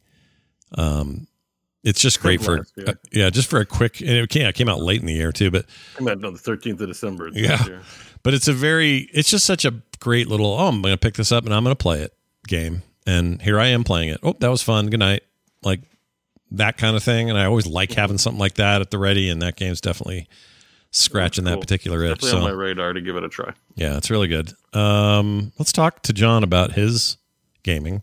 I'll bet there's some Final Fantasy gaming going on, probably. What's going on? Oh, yeah. I mean, the usual. I'm still playing 14, but having now beaten the story, it has freed up time to play other things, which I did.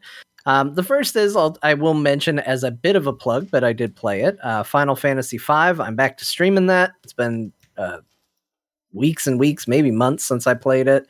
And really digging the pixel remaster of that as I gear up for the release of the Final Fantasy VI pixel remaster in February.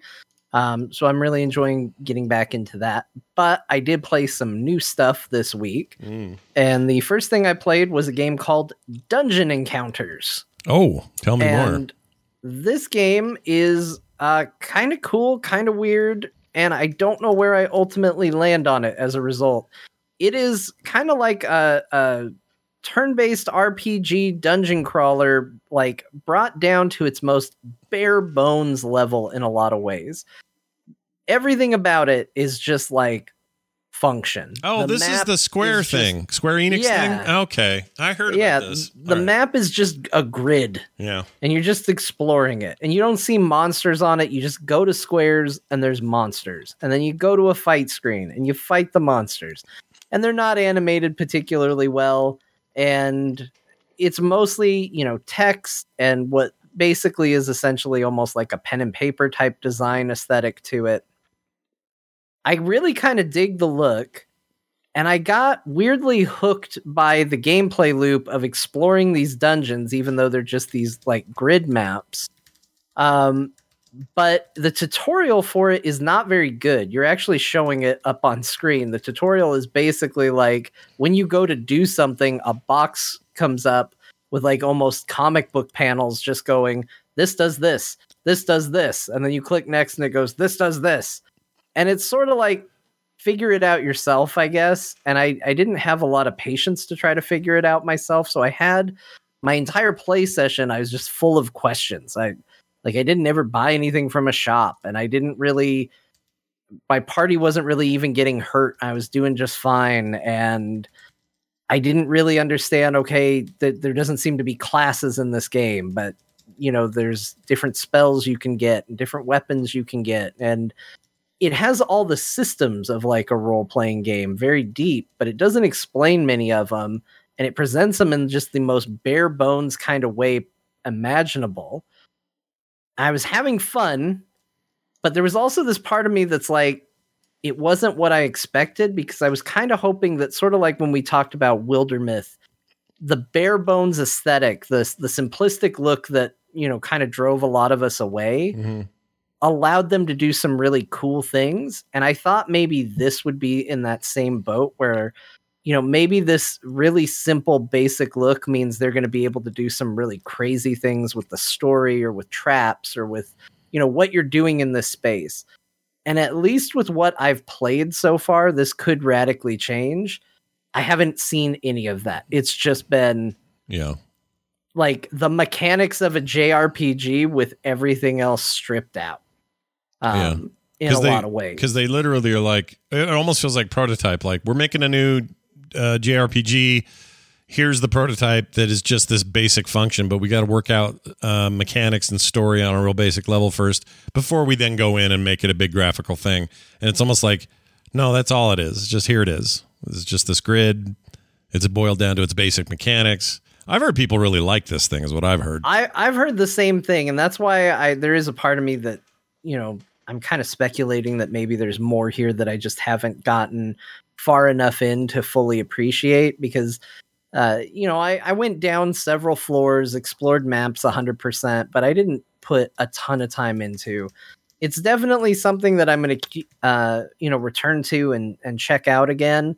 But it's just definitely a little, at least what I've played so far, it's a little bit of a letdown because it's a little simplistic. But that could change. And I have also seen really good things about it. So the combat system is pretty cool.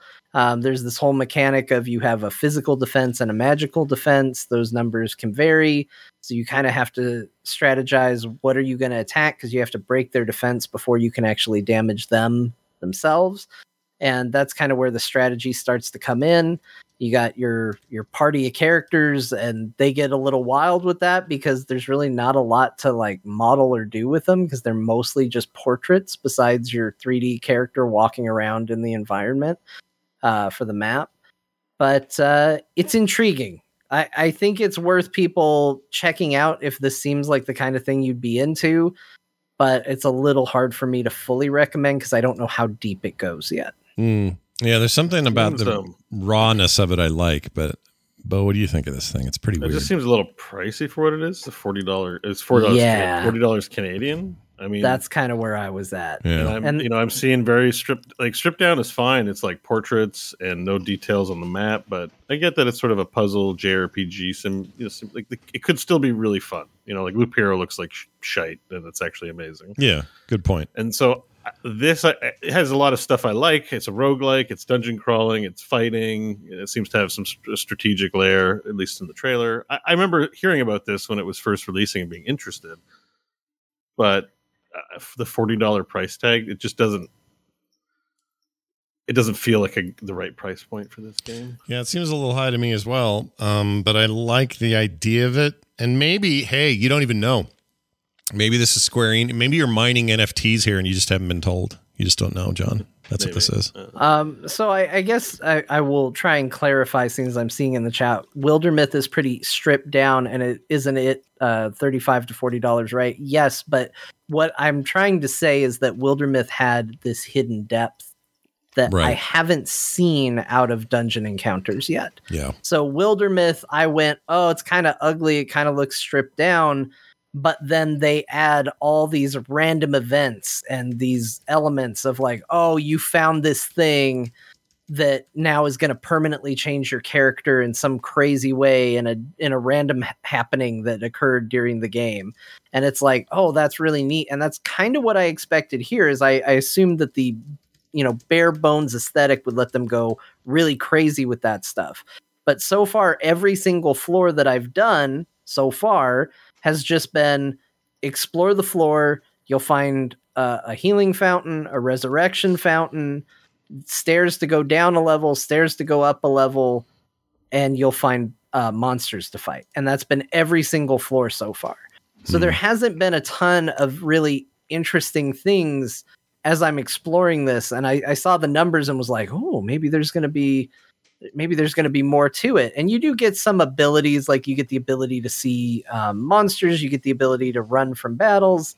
Like there is some stuff in there, but I think I expected more of what Wildermyth brought with its minimalist aesthetic than what I got with this. So again, I'm talking about the first couple floors of the game. So that is by no means me knowing a ton about it. But that's been my experience. I have a theory. I have a theory that might be super dumb, but I'll say it. Okay. This might be what I get out of Tavern Master, but for RPGs, and I'll explain. Tavern Master is, hey, you want to play a tycoon builder game, but really boil it down to just the essence of why that loop is fun. This feels like them saying, hey, you like JRPGs, but what if you skipped all the dialogue, the talking, the waiting, the running, the backtracking, and you just did these 6 mechanics that are basically at the core of all Japanese RPGs or even RPGs in general. And there is a relaxing sort of loop to that, and I have a feeling that's what this is scratching for a lot of people. I could be wrong, but that feels like what they're getting out of it. I mean, the fights have never been the part of JRPGs I like, so that might also explain why I'm, kind of pushing against it to a degree. But it does seem like that. It does seem like, boot it up, play a JRPG, go. We don't have to worry about all the characters and dialogue and talking and back and forth. Just play. Yeah. It looks neat. I might have to check it out. I think this is on tablets, which seemed like a really good place for something like this. So I might play it there. It does seem like a mobile-y, tablet-y game. Mm-hmm. One that would just, I don't know, lend itself well to like quickly look at a thing, move a dude, do a fight. If I could close my eyes and wish for a mix-up or mash-up, I would take the gameplay of Wildermyth and mash it up with the art in this game, because I like the portrait art in here. Yeah, portrait art is actually really good. Yeah, I'm like, I kind of wish Wildermyth looked like this rather than how it does. Yeah, its portrait. Oh yeah, good point. Like there's a you say that, I do kind of wish. Wildermyth's biggest weakness is the cartoony kind of style of it. This is not going to work for everybody. Some people are just gonna be turned off by it. Yeah, I don't like it. Just it's fine if you like it, it's fine. But I just feel aesthetically, it turns me off. Like I go to look at the game to play it, and then I see the cardboard pieces going like this. I think I just don't like Papercraft stuff, because I know Humble Games. I bought a Papercraft. Remember they had that Papercraft RPG thing too that they released. I can't remember, like Pop-Up Dungeons or something like that. We talked about it on the show. I had the same problem with that. It just looks too stupid for me. I look at it and I go, this isn't just, I can't do it. Not a Papercraft guy. I don't like the look of paper when they walk going dingy, dingy, dingy, dingy. I'd almost rather just slide into place like a chessboard. Sure. I don't like when it's cute and Papercrafty. Did you like any of the like Sackboy stuff or any of those things that were trying to be, hey, bunch of miniatures and Sackboy? Yeah, like what's it called? Little Big Planet or Tearaway or any of that stuff. Tearaway Yoshi's Woolly World. Yeah. I never played that stuff. Okay. Kirby's Epic Yarn. Yeah. I don't mind board game aesthetic. Like I like pieces and moving the pieces and stuff. But I just think the papercraft stuff, I don't know. It's just Do you like Paper Mario? Because that's where we could have words if you don't like Paper Mario. I played Paper Mario RPG. I played, what was the original? It was on Super Nintendo or something like that. Super NES, I think it was SNES. Or no, maybe in N64 is where it first. I played the first one. Yeah. I mean, it was fine. It's not my favorite aesthetic. I love Paper Mario. He's the man. But Nintendo does it with extra sauce, so it's probably, if it's Nintendo doing it, it's probably better. That's true. Their sauce is pretty good. It just has horrible online connectivity and weird business practices, but good sauce.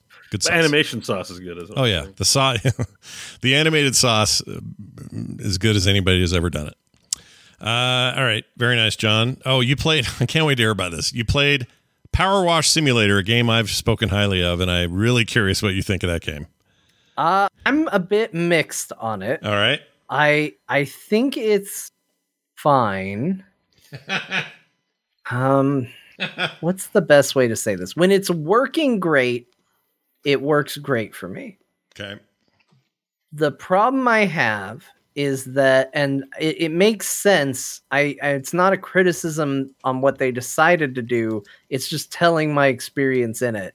The default power washer that you have feels like it only really works on the first two settings. Like narrow little beam of water or slightly bigger fan of water. It feels like once you get into attachment 3 or 4 to fan out more water, it feels like you have to go over it so many damn times or switch to another nozzle anyway and then go over that spot again, that I don't find it as relaxing as I thought I was going to. It's satisfying. Because I don't find going over a spot and then having to go over that spot a bunch of times very relaxing. Yeah. I actually find it kind of annoying. Yeah, so I get that. I didn't love that, but that I could get over. Like, I'm also fine with it taking a little longer and just using the smaller nozzle and calling it a day. The other two things that bugged me is, so right now you're showing video of washing the van, which is the first mission that you do, is washing this van. And I thought this was great. Like, I was still on board. I was like, yeah, all right, cool, great. Let's wash this van. And the second mission they give you is to do like an entire backyard. And it was too much. It was like going from a car to a backyard. And I was like, I don't know if I'm sold on this yet. And now you've given me maybe too much to do. Yeah, there's a lot. That backyard jump is a big jump. No question. You know, if you want kids to do yard work or housework for you, you don't just throw 100 things at them. Like, you don't give them a week's worth of work on a single page. You tell them what you need done at a small scale. It just felt like too much. Are you using the soap? You haven't met my dad, have you? And so I was just complaining and get back to work. Yeah, that'd be your dad. Yeah, I was just at this place where I was like, ugh, this is gonna take too long. Like, I hadn't found my happiness with the loop before they gave me too much to do on the loop. Well, let me ask you this: are you using soaps at all? Because soaps make a billion times of a difference. I tried it on, I think, my 4th mission when I had to do the playground. Yeah. And I ran out of soap before I finished the first freaking thing I bought soap for. I was like, well, it's a playground. It's bound to have plastic. And sure enough, there was a big old plastic, like, Stegosaurus. And I washed, like, its head and arm, and it's like, you're out of soap. I was like, well, I didn't know how fast I was going to go through this, and now I don't have any more. Soap goes a long way, John. Now I'm just going to use water, I guess. And so the last thing that really bugged me, and it is pretty generous with, you know, so like it kind of divides items into things. So like for the car, for example, if you're spraying the windshield, it's like, okay, you're cleaning the windshield, and you don't have to get it 100% perfect for the game to then wipe all the dirt off it and go, okay, you cleaned it. You have to clean it about like 95%, and then it cleans it the rest of the way and goes, okay, you did it, which is generally pretty smart. Except some of the items that they've put in here are so incredibly small that even 95% is a ton of what that item constitutes, and it's hidden. And I spent probably 20 minutes trying to figure out what little piece of dirt I missed on a motorcycle was before the stupid thing was clean. And it turned from relaxing cathartic pressure washing into just like spraying this motorcycle with a hose nonstop, just going, "Where are you?" Well, did you hit the tab button, which shows you areas? Not a damn thing.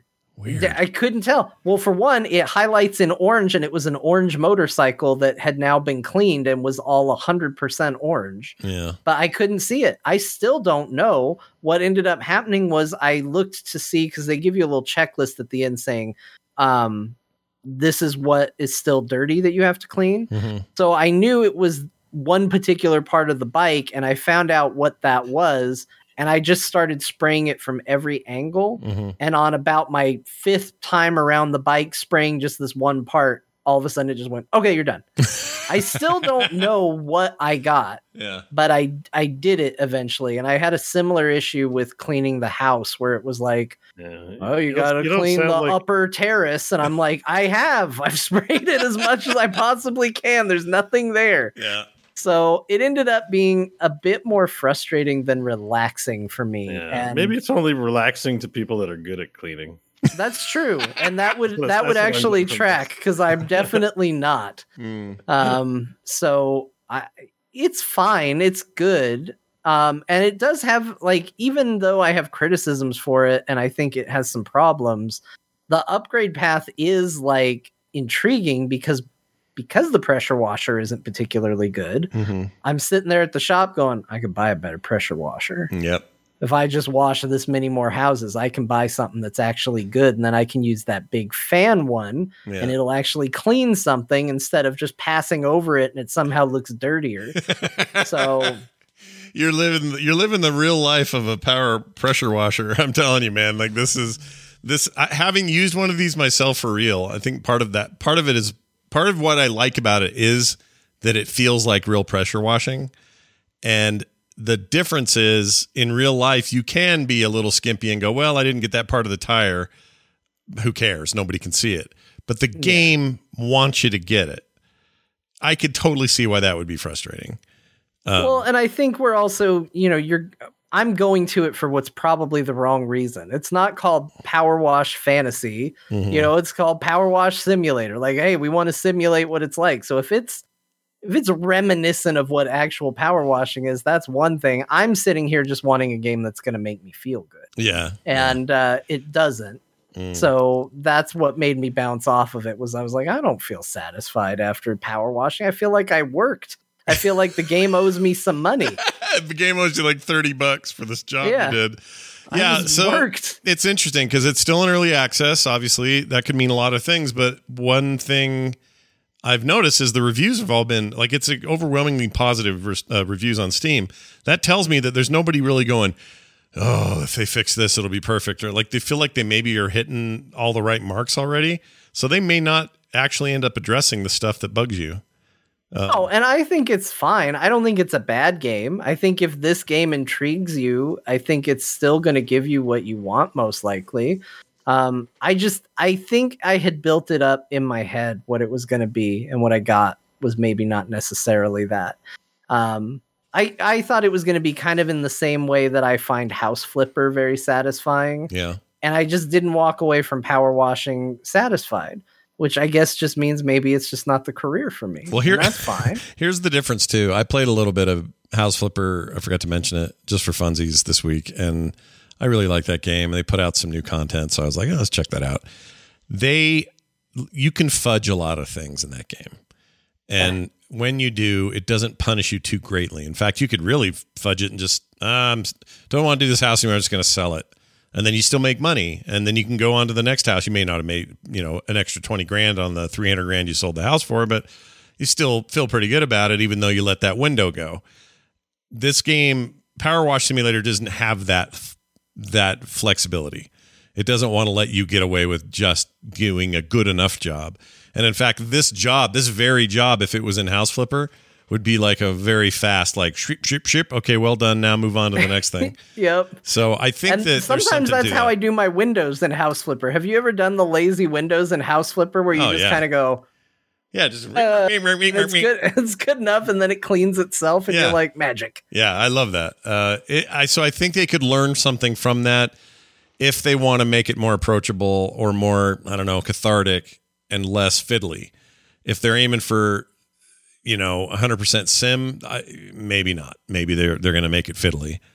But I find it pretty cathartic. I like House Flipper more, though. So maybe that supports what you're saying. I don't know. It's an interesting take. I think it'll be an interesting game to watch and see how it evolves, because I think they want to do a lot more than just, hey, wash shit. I think they want to make it more, a more meaningful progression. And I'm interested to see where they take that, because if at the end of the day it is just literally here's a bigger thing to wash and that's really all you're doing, that's not going to have as much staying power as House Flipper, which is always adding new content and new holidays and new kinds of houses and items and all that kind of stuff. So look, your video did it. Look, this guy's stuck. He's looking at it and he's going, this clean van, and I don't know what to do now. He's stuck at 99%. Yeah, he's missed a spot. He's missed something. Yeah, what spot did he miss? Yeah, probably the roof. Yeah, he spent a lot of time up there, and that's what he's trying. So that's it. You're not wrong. And if he hit the tab button, you can see stuff that's not done yet. He's not doing that for some reason. And you can turn that off, actually. Or he can't see what's highlighting, because that highlighting thing is it works really, really well when there's a lot of obvious things you're missing.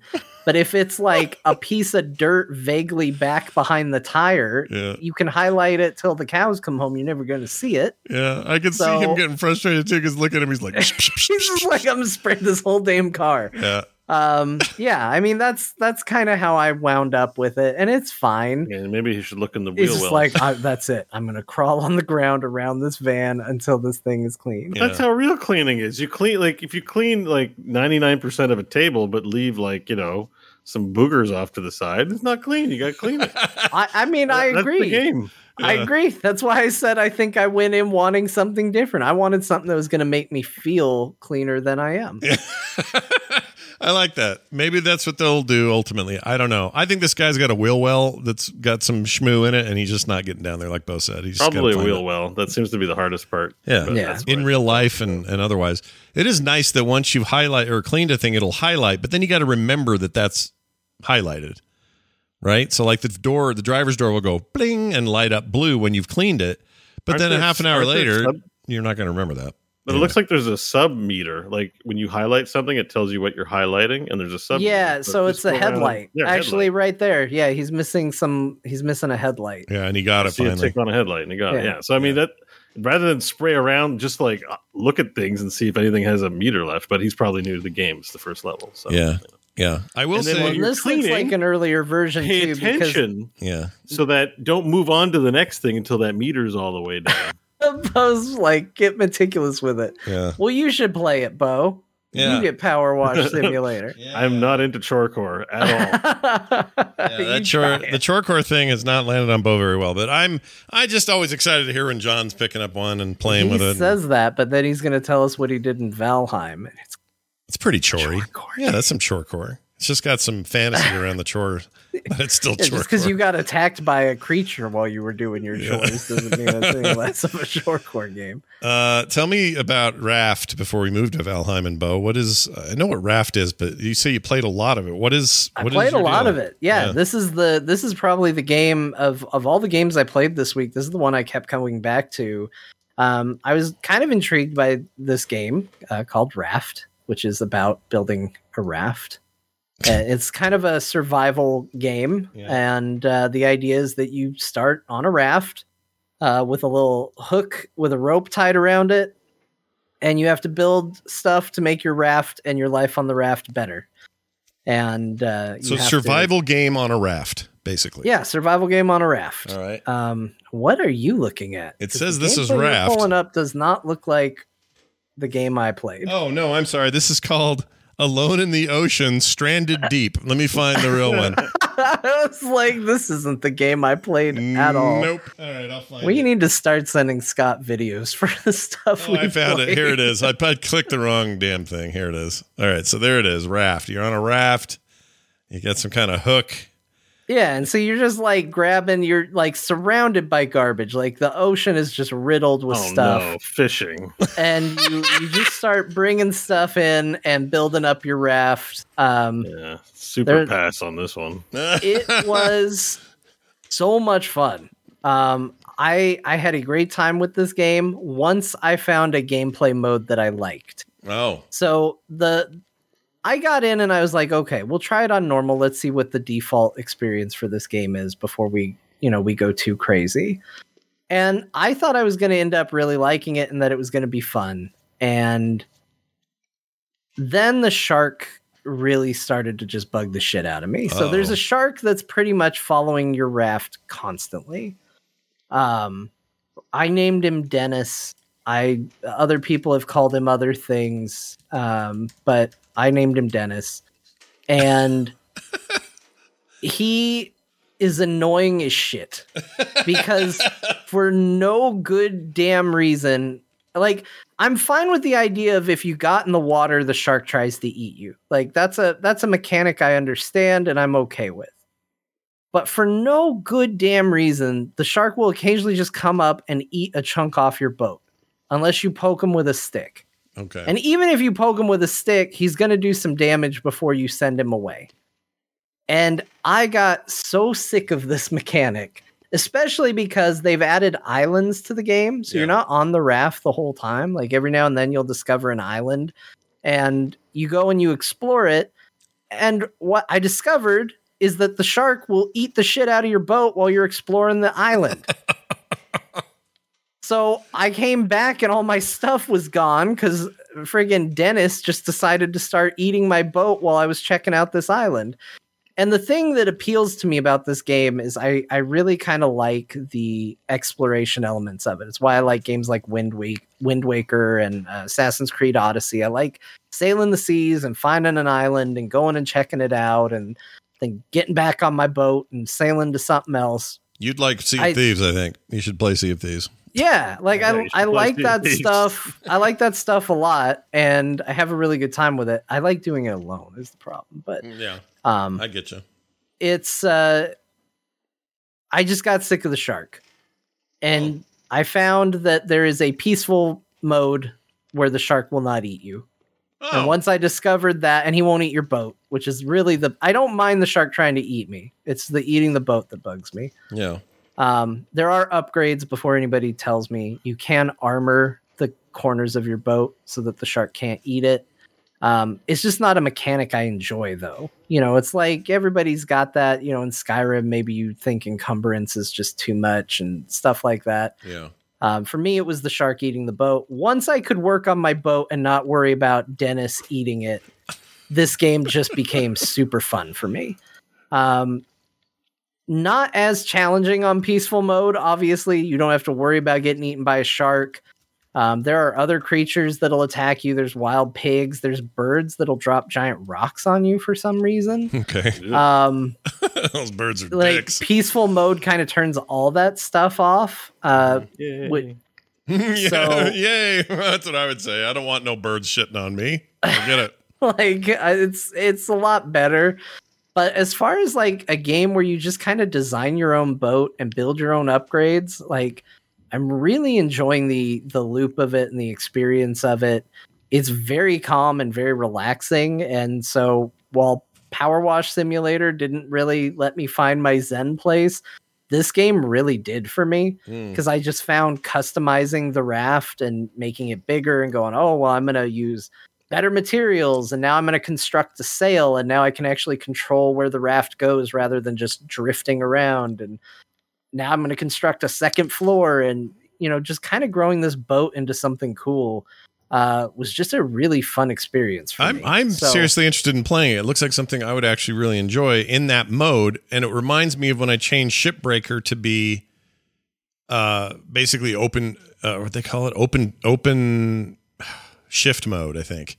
It's basically the idea is your shift doesn't have a start or a stop. It was kind of timed in the main mode, and a lot of players are like, give us a way to play it without the timer because it's really stressful, and also I don't want to die or whatever. So they let you dial that stuff around, and one of them is to turn off that mode so you just ship break at your leisure, but you can still have the full experience of the campaign that way.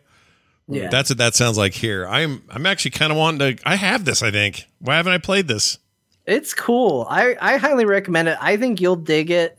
The only thing that kind of bums me out is I do wish it was a little more granular in what you could turn on and what you could turn off.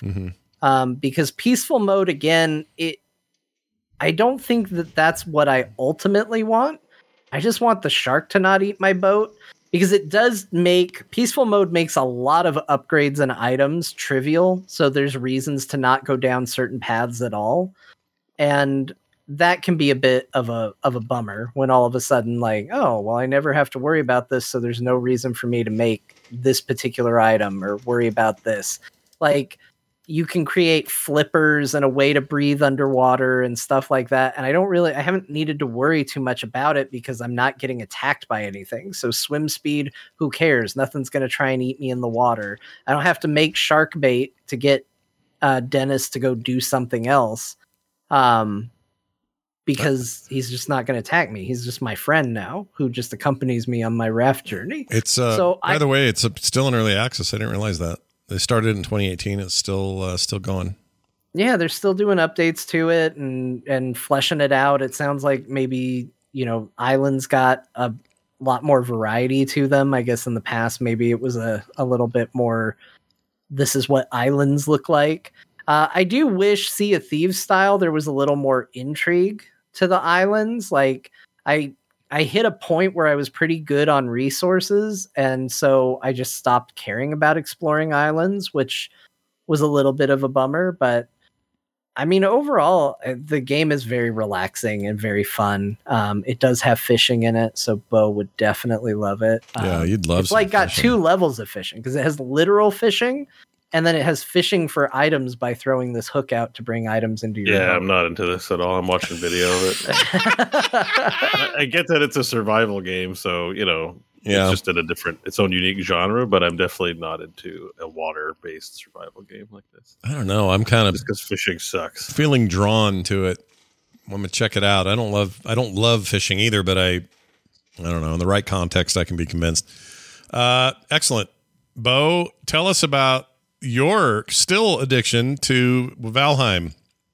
What's going on? Playing every day, putting in a lot of time. John's not wrong. There are chores in that game, but chores. It's not the entirety of it. It's pretty much a lot like Rat. I mean, it's a survival game, right? So you have an objective to kill the bosses. It involves, I've talked about this game a lot. It involves building the base. I enjoy building the bases. It's like, it feels like an MMO, but without any quests or NPCs. You're kind of making your own fun. I kind of can get a kick out of that still. I finally found a sunken crypt in the swamp biome. That's the 3rd biome. It's a pretty hard place. Figured out how to get my poison resist. I guess the worst thing was I went boating to discover biomes not yet in the game because it is early access. I think I spent 8 hours just boating around. And I got... On my way back home, I got a Deathsquito killed me. So it's a really hard bug in the plains biome. Are they called that?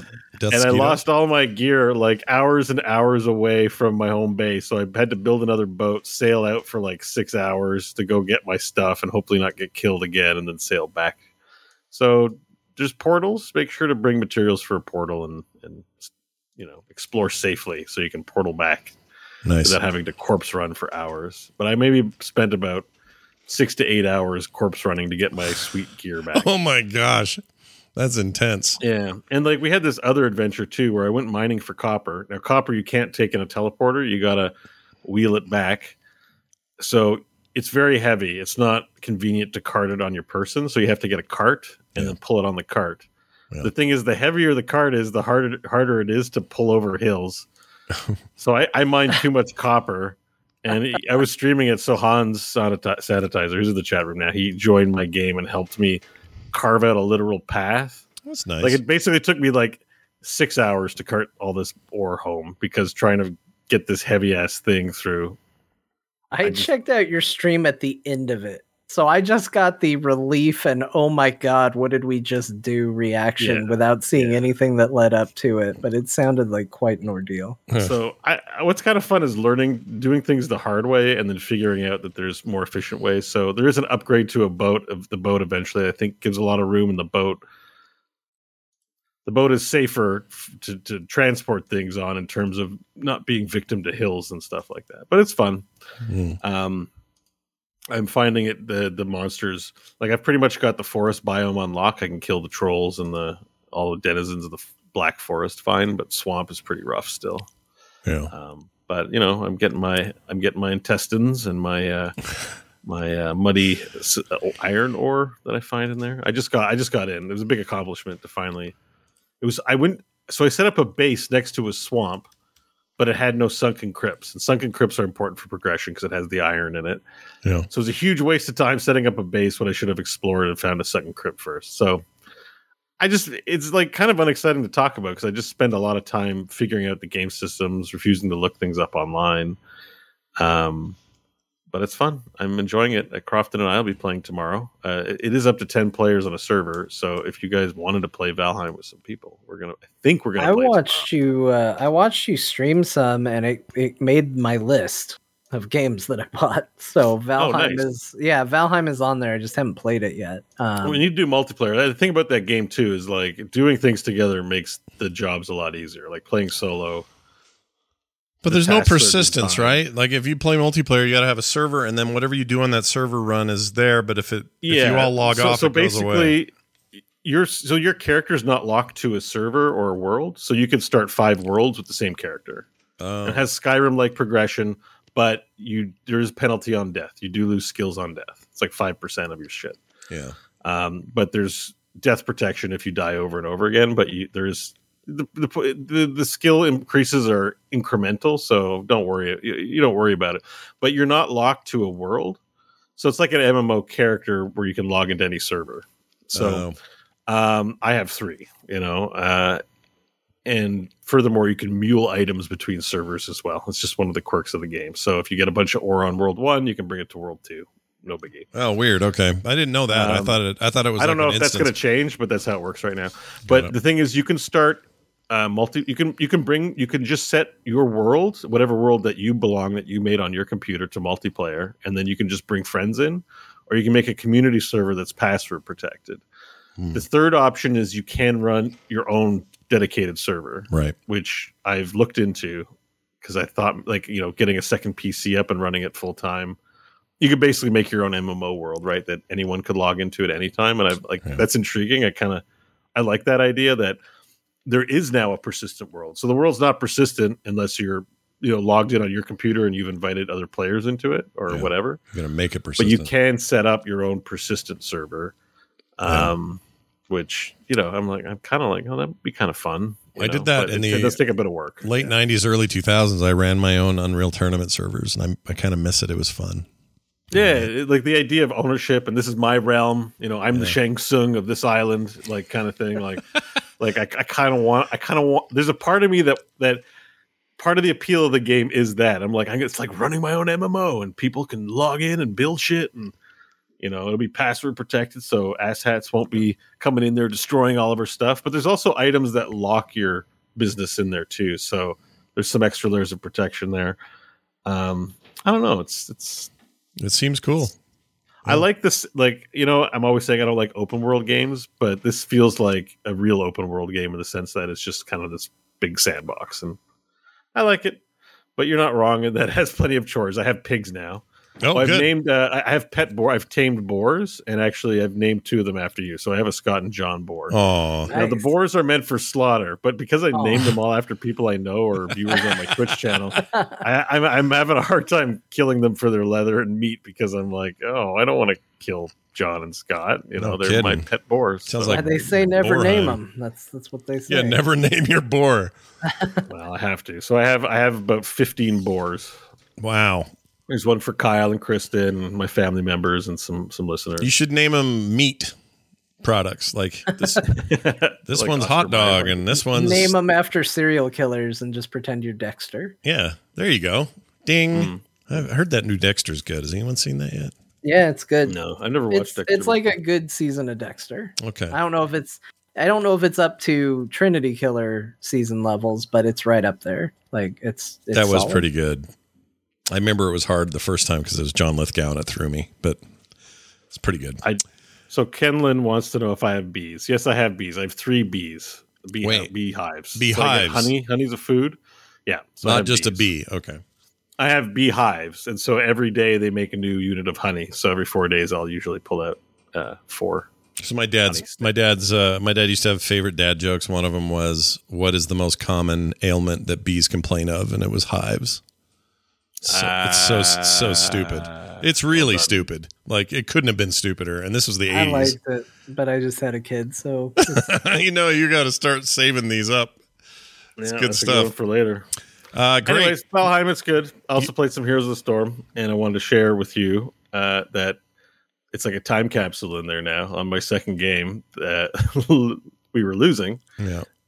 And one guy was like, "Rhaegar, can't you go soak?" And Rhaegar's like, "No, I'm a healer. I can't soak." And the other guy's like, "But Rhaegar's really good at clearing. Go watch a YouTube video." And it was like, I haven't played in a while, and it's like I never left. It's like the people there are stuck in some kind of time stasis where they're just having the same I'm like, you guys really even have energy to argue about this shit? The game's been out for years. I was like, it's good to be back. It was fun. Yeah, that's good. Did you win? Did you feel good about your time? I probably won as much as I lost. I just went in there to play some games for fun. I wasn't really too hung up on winning, and it's a good time. I hadn't been there for a while, and I played a few games. I miss those weeks where I would just see one of you online in there, and we just hop in and play all night. I miss that. Yeah. I know. I mean, that's part of. I miss it so much. It was part of my daily life. Was playing with people and living and breathing. Yeah, it was Heroes. a big deal. It was fun. It's still a good game. Still a fun game. Still fun game. Too bad other things are weird. Hey, all have kids. Yeah, there you go. One more email from listeners who asked the question. Oh shit, I lost it. There it is. They asked this question. That's a good question. Or no, I said that's a good question after they asked me their question. Anyway. Talktothecore@gmail.com is the email address. John, says this person. This is Aaron. Try finishing Halo Infinite's campaign before laying down judgment on it. Chief is the most interesting and dynamic he's ever been. I find it odd that you'd say you're tired of him before even finishing. Comes off as lazy. Love the show, just not your takes on your unfinished gaming ventures. Wow. Aaron. Nice. I did that in a tone I believe it was intended. But anyway, John, how do you respond? Paint. Yeah. Okay. I mean, he did. I just wish he would address what I actually said instead of, what he thinks I said. But I think this is a case, and I hope people will listen instead of hearing that I don't like Master Chief and getting so mad that you missed the entire point. I think Halo Infinite is a fantastic game. And I think I was pretty clear that I loved it. It almost was my game I need to play more of. On my list for that, except that I had put so many hours into it. I was like, well, I actually have played a lot of this game. I don't know if I can put it on the I need to play more list with how much I've played it. But my criticisms of Master Chief and Cortana and Brutes was not about Halo Infinite. It was about everything that led up to Halo Infinite. So I wasn't saying Halo Infinite is bad because Master Chief is so boring in it. I said I didn't care about Master Chief because the past 5 games have made me not care about Master Chief. So it wasn't a criticism of Halo Infinite. It was a criticism of where I was starting, and that's what I was talking about. It's like if Burger King all of a sudden said, hey, we've decided we need to be Burger King again. So we've completely changed the menu, changed how we do everything. It's a whole new Burger King again. Yeah. And I said, traditionally I don't like Burger King very much. And someone went, you have to try it before you can say that. No, I don't. I've tried it plenty. And the result is that I don't like Burger King very much. Does that mean that if I go and try a new improved Burger King that I might enjoy it? Sure. And I would be open to this. But I think what this email should say to properly address that is to say, John, by the end of Halo Infinite, I thought Master Chief was the most interesting and dynamic he's ever been. I would be curious what your take is if you finish the game. To that, instead of being argumentative, I would say, yeah. I mean, look, I play Final Fantasy XIV, a game that is notorious for having people go, it gets good. You just have to give it about 100 hours first. I'm not opposed to saying things get better over time, but I am telling you that Halo 1, Halo 2, Halo 3, Halo 4, Halo 5 did not sell me on Master Chief and Cortana. So I am starting at a place of not really caring that much about it. So that's where my criticisms were. Sir, this is a Wendy's. especially because ODST and Reach were very good Halo games, which did not contain him. That's true. There was no, I mean, there were references to him, but he did not, you never played as Master Chief in any of that stuff. Right. Those two games. Yeah. I just, and it could turn around. You could see me in a couple months in here going, guys, I take it all back. At the end of Infinite, Master Chief, friggin' badass. He spray paints his armor. Yep. He stops with the one-liner jokes. He tells a two-liner joke. Mm-hmm. I will even say that the new Cortana that's in that game, she doesn't have a name yet right now because they haven't felt it appropriate to give her one yet, but it's basically like Lil Cortana. Yeah. I like her a lot more than original Cortana, who I liked. I just didn't like what they did with her story. Yeah. Like, I think she's got a lot of character and personality. Yeah, I like her too. I think Infinite's doing really well, and I reserve the right to change my opinion about Master Chief. But going into Infinite, no, he's not interesting. That's an interesting clarification. I hope that helps Aaron understand where you're coming from. So, Aaron, let us know what you think. talktothecore@gmail.com. All right, everybody, as we conclude things here today, I wanted to play one last thing. This is put together by TMS Mashups Jamie, who makes mashups of different shows around the Frog Pants Network. And lately, he's way back into core and digging up some really cool stuff. He found the origins of the Dear Martha Steam reviews. And I don't even remember what this was. I don't either. I mean, we know the Dear Martha stuff started back when you were doing Dear Martha scenarios around Heroes of the Storm. But when it started as a Steam review, this is a bit of an origin. So we're going to play it, see what it is. I haven't heard this yet, so I have no idea what we're into. But here it is. Let's check it out. Okay, you guys either have to walk me away from this edge or tell me justify me doing it. I got a key from a developer for a game called Lust from Beyond.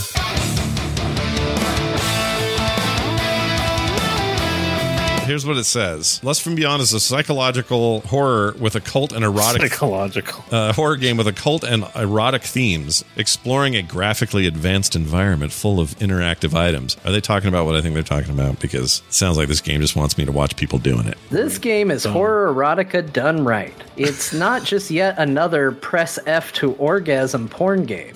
It's a full-blown product that's a huge improvement over original title. Why F? There's this whole otherworldly horror thing, and the porn around it feels uncanny and cringe, and yet enticing at the same time. It's a hard trick to pull, especially today when everyone is accustomed to porn. Oh, man, I should have played this while you were doing it. Actually, you know what? Let's do it. We're going to do one. Let's do a Dear Martha. I'll read a review for this game as Dear Martha. All right, Hold here on, it let me comes. find something. Tell me when you got one, and then we'll get a Dear Martha. Okay, I got one. We'll read this review from Barkin. All right, here we go. My dearest Martha, today I'd like to tell you about a video game called Lust for... Wait, what was it? Beyond. Lust from Beyond. Yeah. Wow, great game. I've never played something like this. I'm not a fan of horror games. I find them cheesy and linear, but I really enjoyed my time with this title. I would recommend this to anybody who likes adult content in games. It's not just another FAP game. It's immersive and fun. These devs put in a lot of great work behind this title, and it shows. Pick it up now.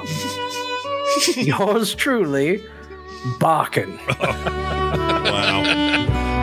It's not just another fab game. Yeah, I was going to say, that's pretty freaking You need to clip that and keep that as a thing. This needs to be the way that Dear Marthas go in the future for recorded ones. We need to find really bad Steam reviews. We'll do a weekly feature. We'll read a Steam review as a Dear Martha. Okay, so we're going to divvy up the job. I got the sound file ready to go. Your job is to find a review you want to read. Done. We got a segment. Got it. Okay. We'll start it next week. All right. Now that you're a father, this is the perfect transition. That doesn't make any sense. Yep. Okay. So wait a minute. That was right after the baby was born? That's crazy. I guess. No, I think that was the announcements. There was like 9 months leading up to maybe. Okay. Yeah, maybe she was just pregnant. We found out. Oh, that's funny. I didn't doing these a while, so it seems too short. Yeah, I didn't. I'm a little surprised that it's as I didn't know we sussed that out on the air. I didn't know that's how that worked. I don't know how I couldn't remember how we resurrected it, but that was it. That was the first time we had done the Dear Martha Steam review, but we had been doing Letters to Martha since Heroes was a thing. Oh yeah, but we had not as like a thing, but we were just like, someone's bitching about not soaking bot lane. My dearest master, people won't soak in the bot lane while I'm playing Heroes of the Storm. Right? No, I'm remember never that. Coming home. I remember all of that except. There was a giant chunk of time where we just didn't do them because we weren't doing Heroes anymore. So what is Dear Martha anymore, right? So it was it was 2020 then? So that's weird. Yeah, maybe. I don't know. When did we start the show? Time is weird. 2015, yeah. So we're on year 7? Gosh. Yeah. Think of that. On year 7 of core? Oh, geez. Think of that. I know. You know what happened the other day? I went to my dentist's office and I walked in and the lady, looked at me and she said, I don't remember if this is exactly her name, but she goes, hi, nice to meet you. I'm Sue. I'll be cleaning your teeth. And I said, oh, yeah. Hi, Sue. Yeah, you've cleaned my teeth before. And she goes, oh, did I? She said, I looked to see if I had seen you before. Maybe I didn't look back far enough. And I'm sitting here in my head going, saw you like a month ago, like maybe a couple months ago. And she looks and she goes, oh, I did. That was a little over a year ago. And I went, yeah. What the hell? It's been a year? Yeah. It feels like it's been a month. Well, maybe 2 or 3 months. Your visit is a world to you, but to someone who works at it, they see teeth every day and they're like, is that not? Well, and I'm not saying she needed to remember me, but the thing was, to me, it was just like, no, I was just here. We just did this. And then she said, do you want to get the cancer screening for your mouth? And I, once again, same trick. I went, well, didn't I just do that? And she said, well, yeah, we recommend doing it once every year. I went, uh-huh. And she goes, it's been over a year. Oh, yeah. It's just baby time has removed all concept of that. It doesn't exist for me. It really doesn't. And you're right. It's made me feel like I have a really good memory because I'm like, oh yeah, that happened yesterday. But people are like, no, it's months and months ago. Yeah, no, time is all jacked up once you have kids. I'm telling you, it's all jacked up as the older you get anyway. But for sure. Now, when they say cancer screening, is that where they just finger your mouth and do the whole around? Yeah, there was a lot of like weird sensual touching around the face that was like unexpected. There's just like a lot of hands and grabbing, and then they shined a really intense blue light in my mouth. That's why they got to ask your permission because it's weird otherwise. If they just started doing that, you'd be like, oh, hold on a minute. Is this Dr. Watley on Seinfeld? Am I going to be naked? It's like a South Park episode. Like, we're going to check you for cancer. Have you had anal sex before? Right. Like, what? It wasn't ready. It was just very tender. It was very nice. I was like, I'm going to ask my wife to cancer screen later tonight. Maybe this is nice. And not everybody does this. My dentist does, and yours does, but it's not super super common. Like it's just like an added thing where they're like, hey, like mine takes my blood pressure when I go in. That's the only dentist I ever had that did that. Yeah. And really? Yeah, kids, everybody, whoever comes in, it's a small one that goes on your wrist. It's like a little clamp.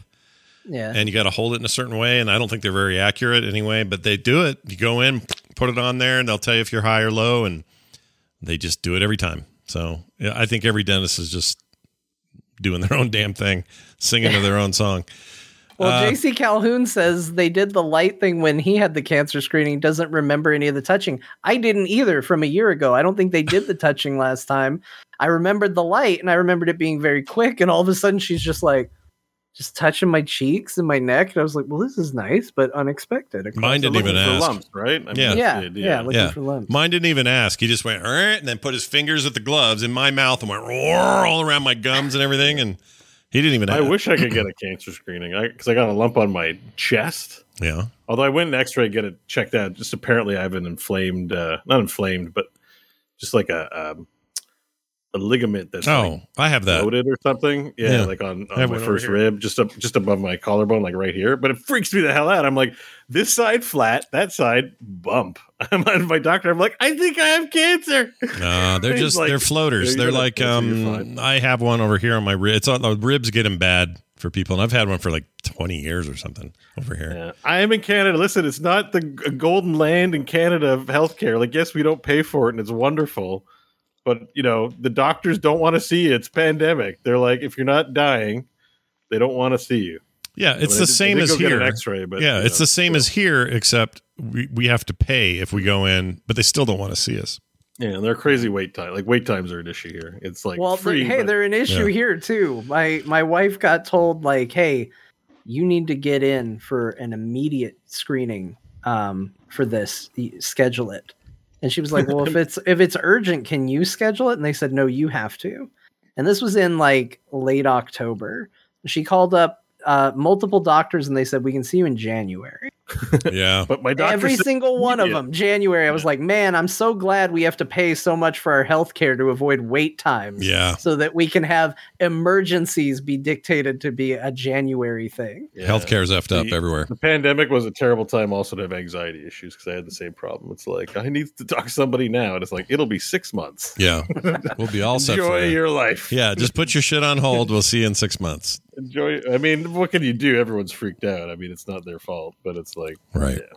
Well, healthcare, rough. Yeah, it's a weird thing. I guess it still is. I've just gotten over it. So. People are hard at scale. I've said this multiple times today. People are hard at scale. We're just bad at it. The bigger it gets, the worse it is for people. Anyway, I hope your little nub is like mine. It just floats there. My wife checks it all the time, and she's like, yep, still same size, still moves around. And then whenever I see a doctor, they're like, how's that thing going? Oh, I don't know. Check it. Oh, yeah, it's still good. That's just a little cartilage ball in there. Thing is, I don't know when it appeared. I think that's the worst part about when things appear in your body.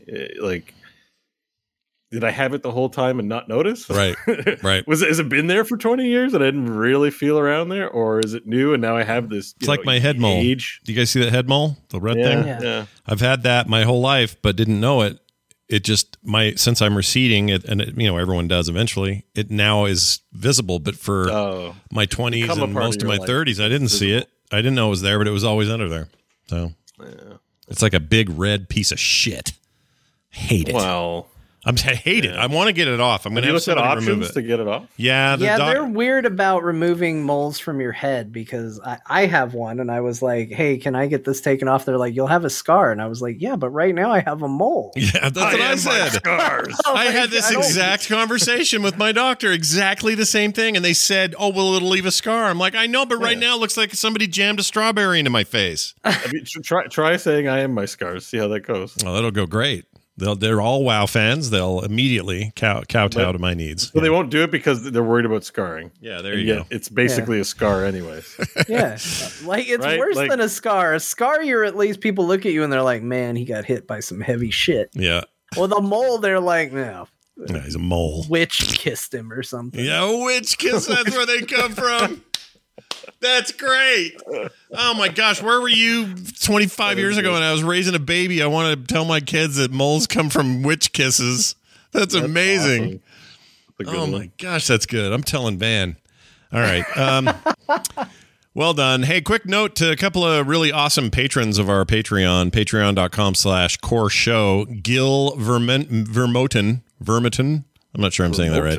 Kevin Slayton and Bradley Dexter, all three amazing supporters at the Core Hound Platinum, the Core Hound Silver, and also Silver levels. You guys are awesome. If those are confusing to anyone, go check them out and find out what the different levels will give you. I can tell you this, every week, no matter what level you're on, you're going to get bonus content that we record pre-show every episode. You're going to get cool stuff up and down that thing. So go read it. It's real simple. Sign up, throw us a buck, and you'll be our heroes. That's patreon.com/core show. And that is going to do it. TalkToTheCore@gmail.com is our email address. Please use that on the frequent. We love hearing from you guys. Core Pod on Twitter. John's at John_Jagger. I'm at Scott Johnson. Find Bo at Bo Schwartz. And you can find this show live each and every Thursday at 5 p.m. Mountain Time at twitch.tv/frogpants. Everything else for this show is at frogpants.com/core. All right, as tradition dictates, we like to throw it around the table and get some final words of wisdom. John, it's your turn. What do you want to say? Beware witch kisses. Oh, or they'll leave a mark. I like it. Bo, how do you want to add to that? What do you got? Oh my gosh, I was hoping we'd never hear it again. Great. That's Sand People for have a great week, everybody. Go play your video games, and we'll see you next time.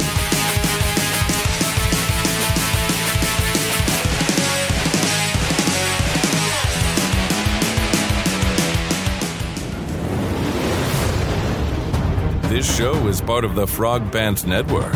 Yes. Get more at frogpants.com.